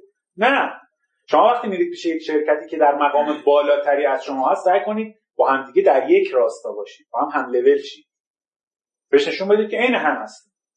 ولی اگر دارید با یک نفر مذاکره میکنید که از شما پایینتره و دوست دارید اینو بهش یادآوری کنید که جایگاه من از تو بالاتره، من تصمیم گیرنده هستم اینجا، جلسه دارید با اعضای شرکتتون، با کارمنداتون، یکی از راهاش همینه، زدن دست پشت سر و صحبت کردن. بچه‌ها ما باید تا آخر سال 98 بتونیم به 10,000 یوزر برسیم. این یعنی چی؟ یعنی الان دستور اینه، باید به 10,000 کاربر برسیم. شد؟ پس حواستون باشه اگه کارمندی اینجوری نرید. آقای رئیس ما تونستیم در این سال انقدر چیز کنیم. نه الان تو باید بندازی. آقای رئیس ما با توجه به نمودارهایی که بررسی کردیم امیدواریم که بتونیم به 10,000 تا برسیم. امیدواریم. اون تعیین میکنه. اگر ساعد گرفته بشه و آرنج گرفته بشه، سربردگی نشونه سربردگیه. آقا جون سربردگیه، اون فرق داره با سربردگی، یه حالت بعدشه. از سرخوردگی به سربردگی میرسه. خب اینجوری یعنی بعضی که خیلی انعطاف دارن آرنجشون از اینجا میگیرن اینجوری بعدش. یعنی آقا ما یه رفیقایی داشتیم همیشه اینجوری بودن، حالت ایستادن عادیشون هم اینجوری بود. 3 تا بیشتر در 70 داریم از بیمار روانیمون همینجوری که الان شما دقیقاً گرفته بودید. کسی نمون مثلا بزنی؟ خب چیزه تو مرکز بیمارای روانی نه یه کسی دیگه نمون نه دوستان با ایستادن خیلی زیاد دیدم. بله نسبت من همین بعد نه با من که میدونی دیگه اون شیدایی بود چی بود ما اینا رو داریم.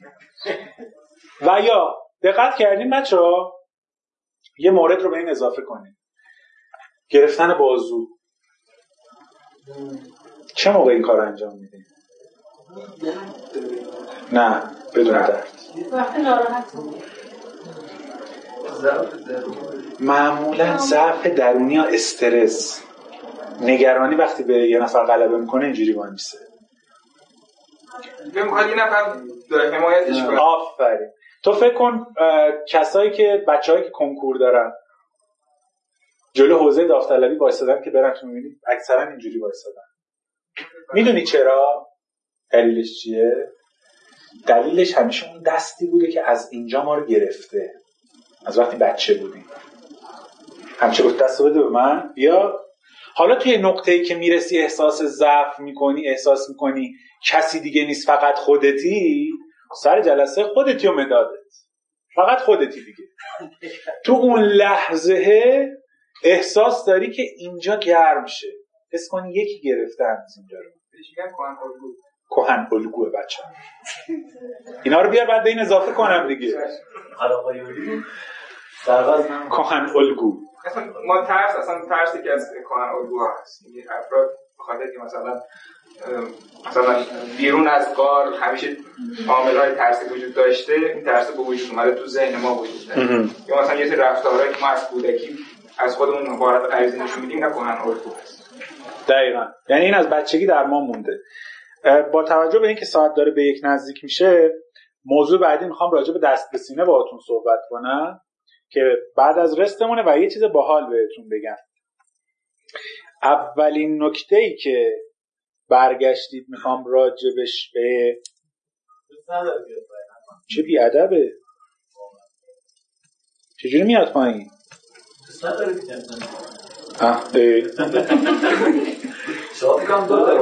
آره دیدی اون درست بود.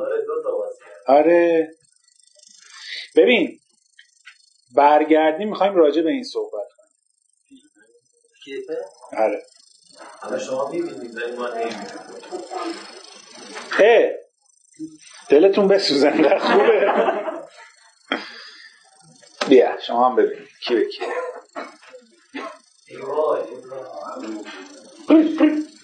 داره خول میشه. سوخت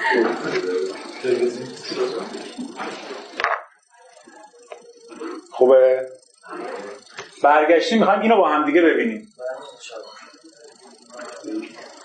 و راجع بهش صحبت کنیم. ظریف بود. آره مصاحبه ظریفه با یک شبکه. یکم ظریف اونا به اون فهم مال اونها یکم کلوفته. هر چقدر مال ظریفه. میخوایم راجع به زبان بدن محمد جواد ظریف صحبت کنیم، وزیر امور خارجه. اینجوری کرده بود دستشو. نه موقعی که وای میسه هیچ وقت ایران رو تهدید نکنید دیگه نشسته. بعد موقعی که میخواد به بقیه بگه بالا که وای میسه و انگشتاش اینجوری میکنه هیچ وقت ایرانی رو تهدید نکنید.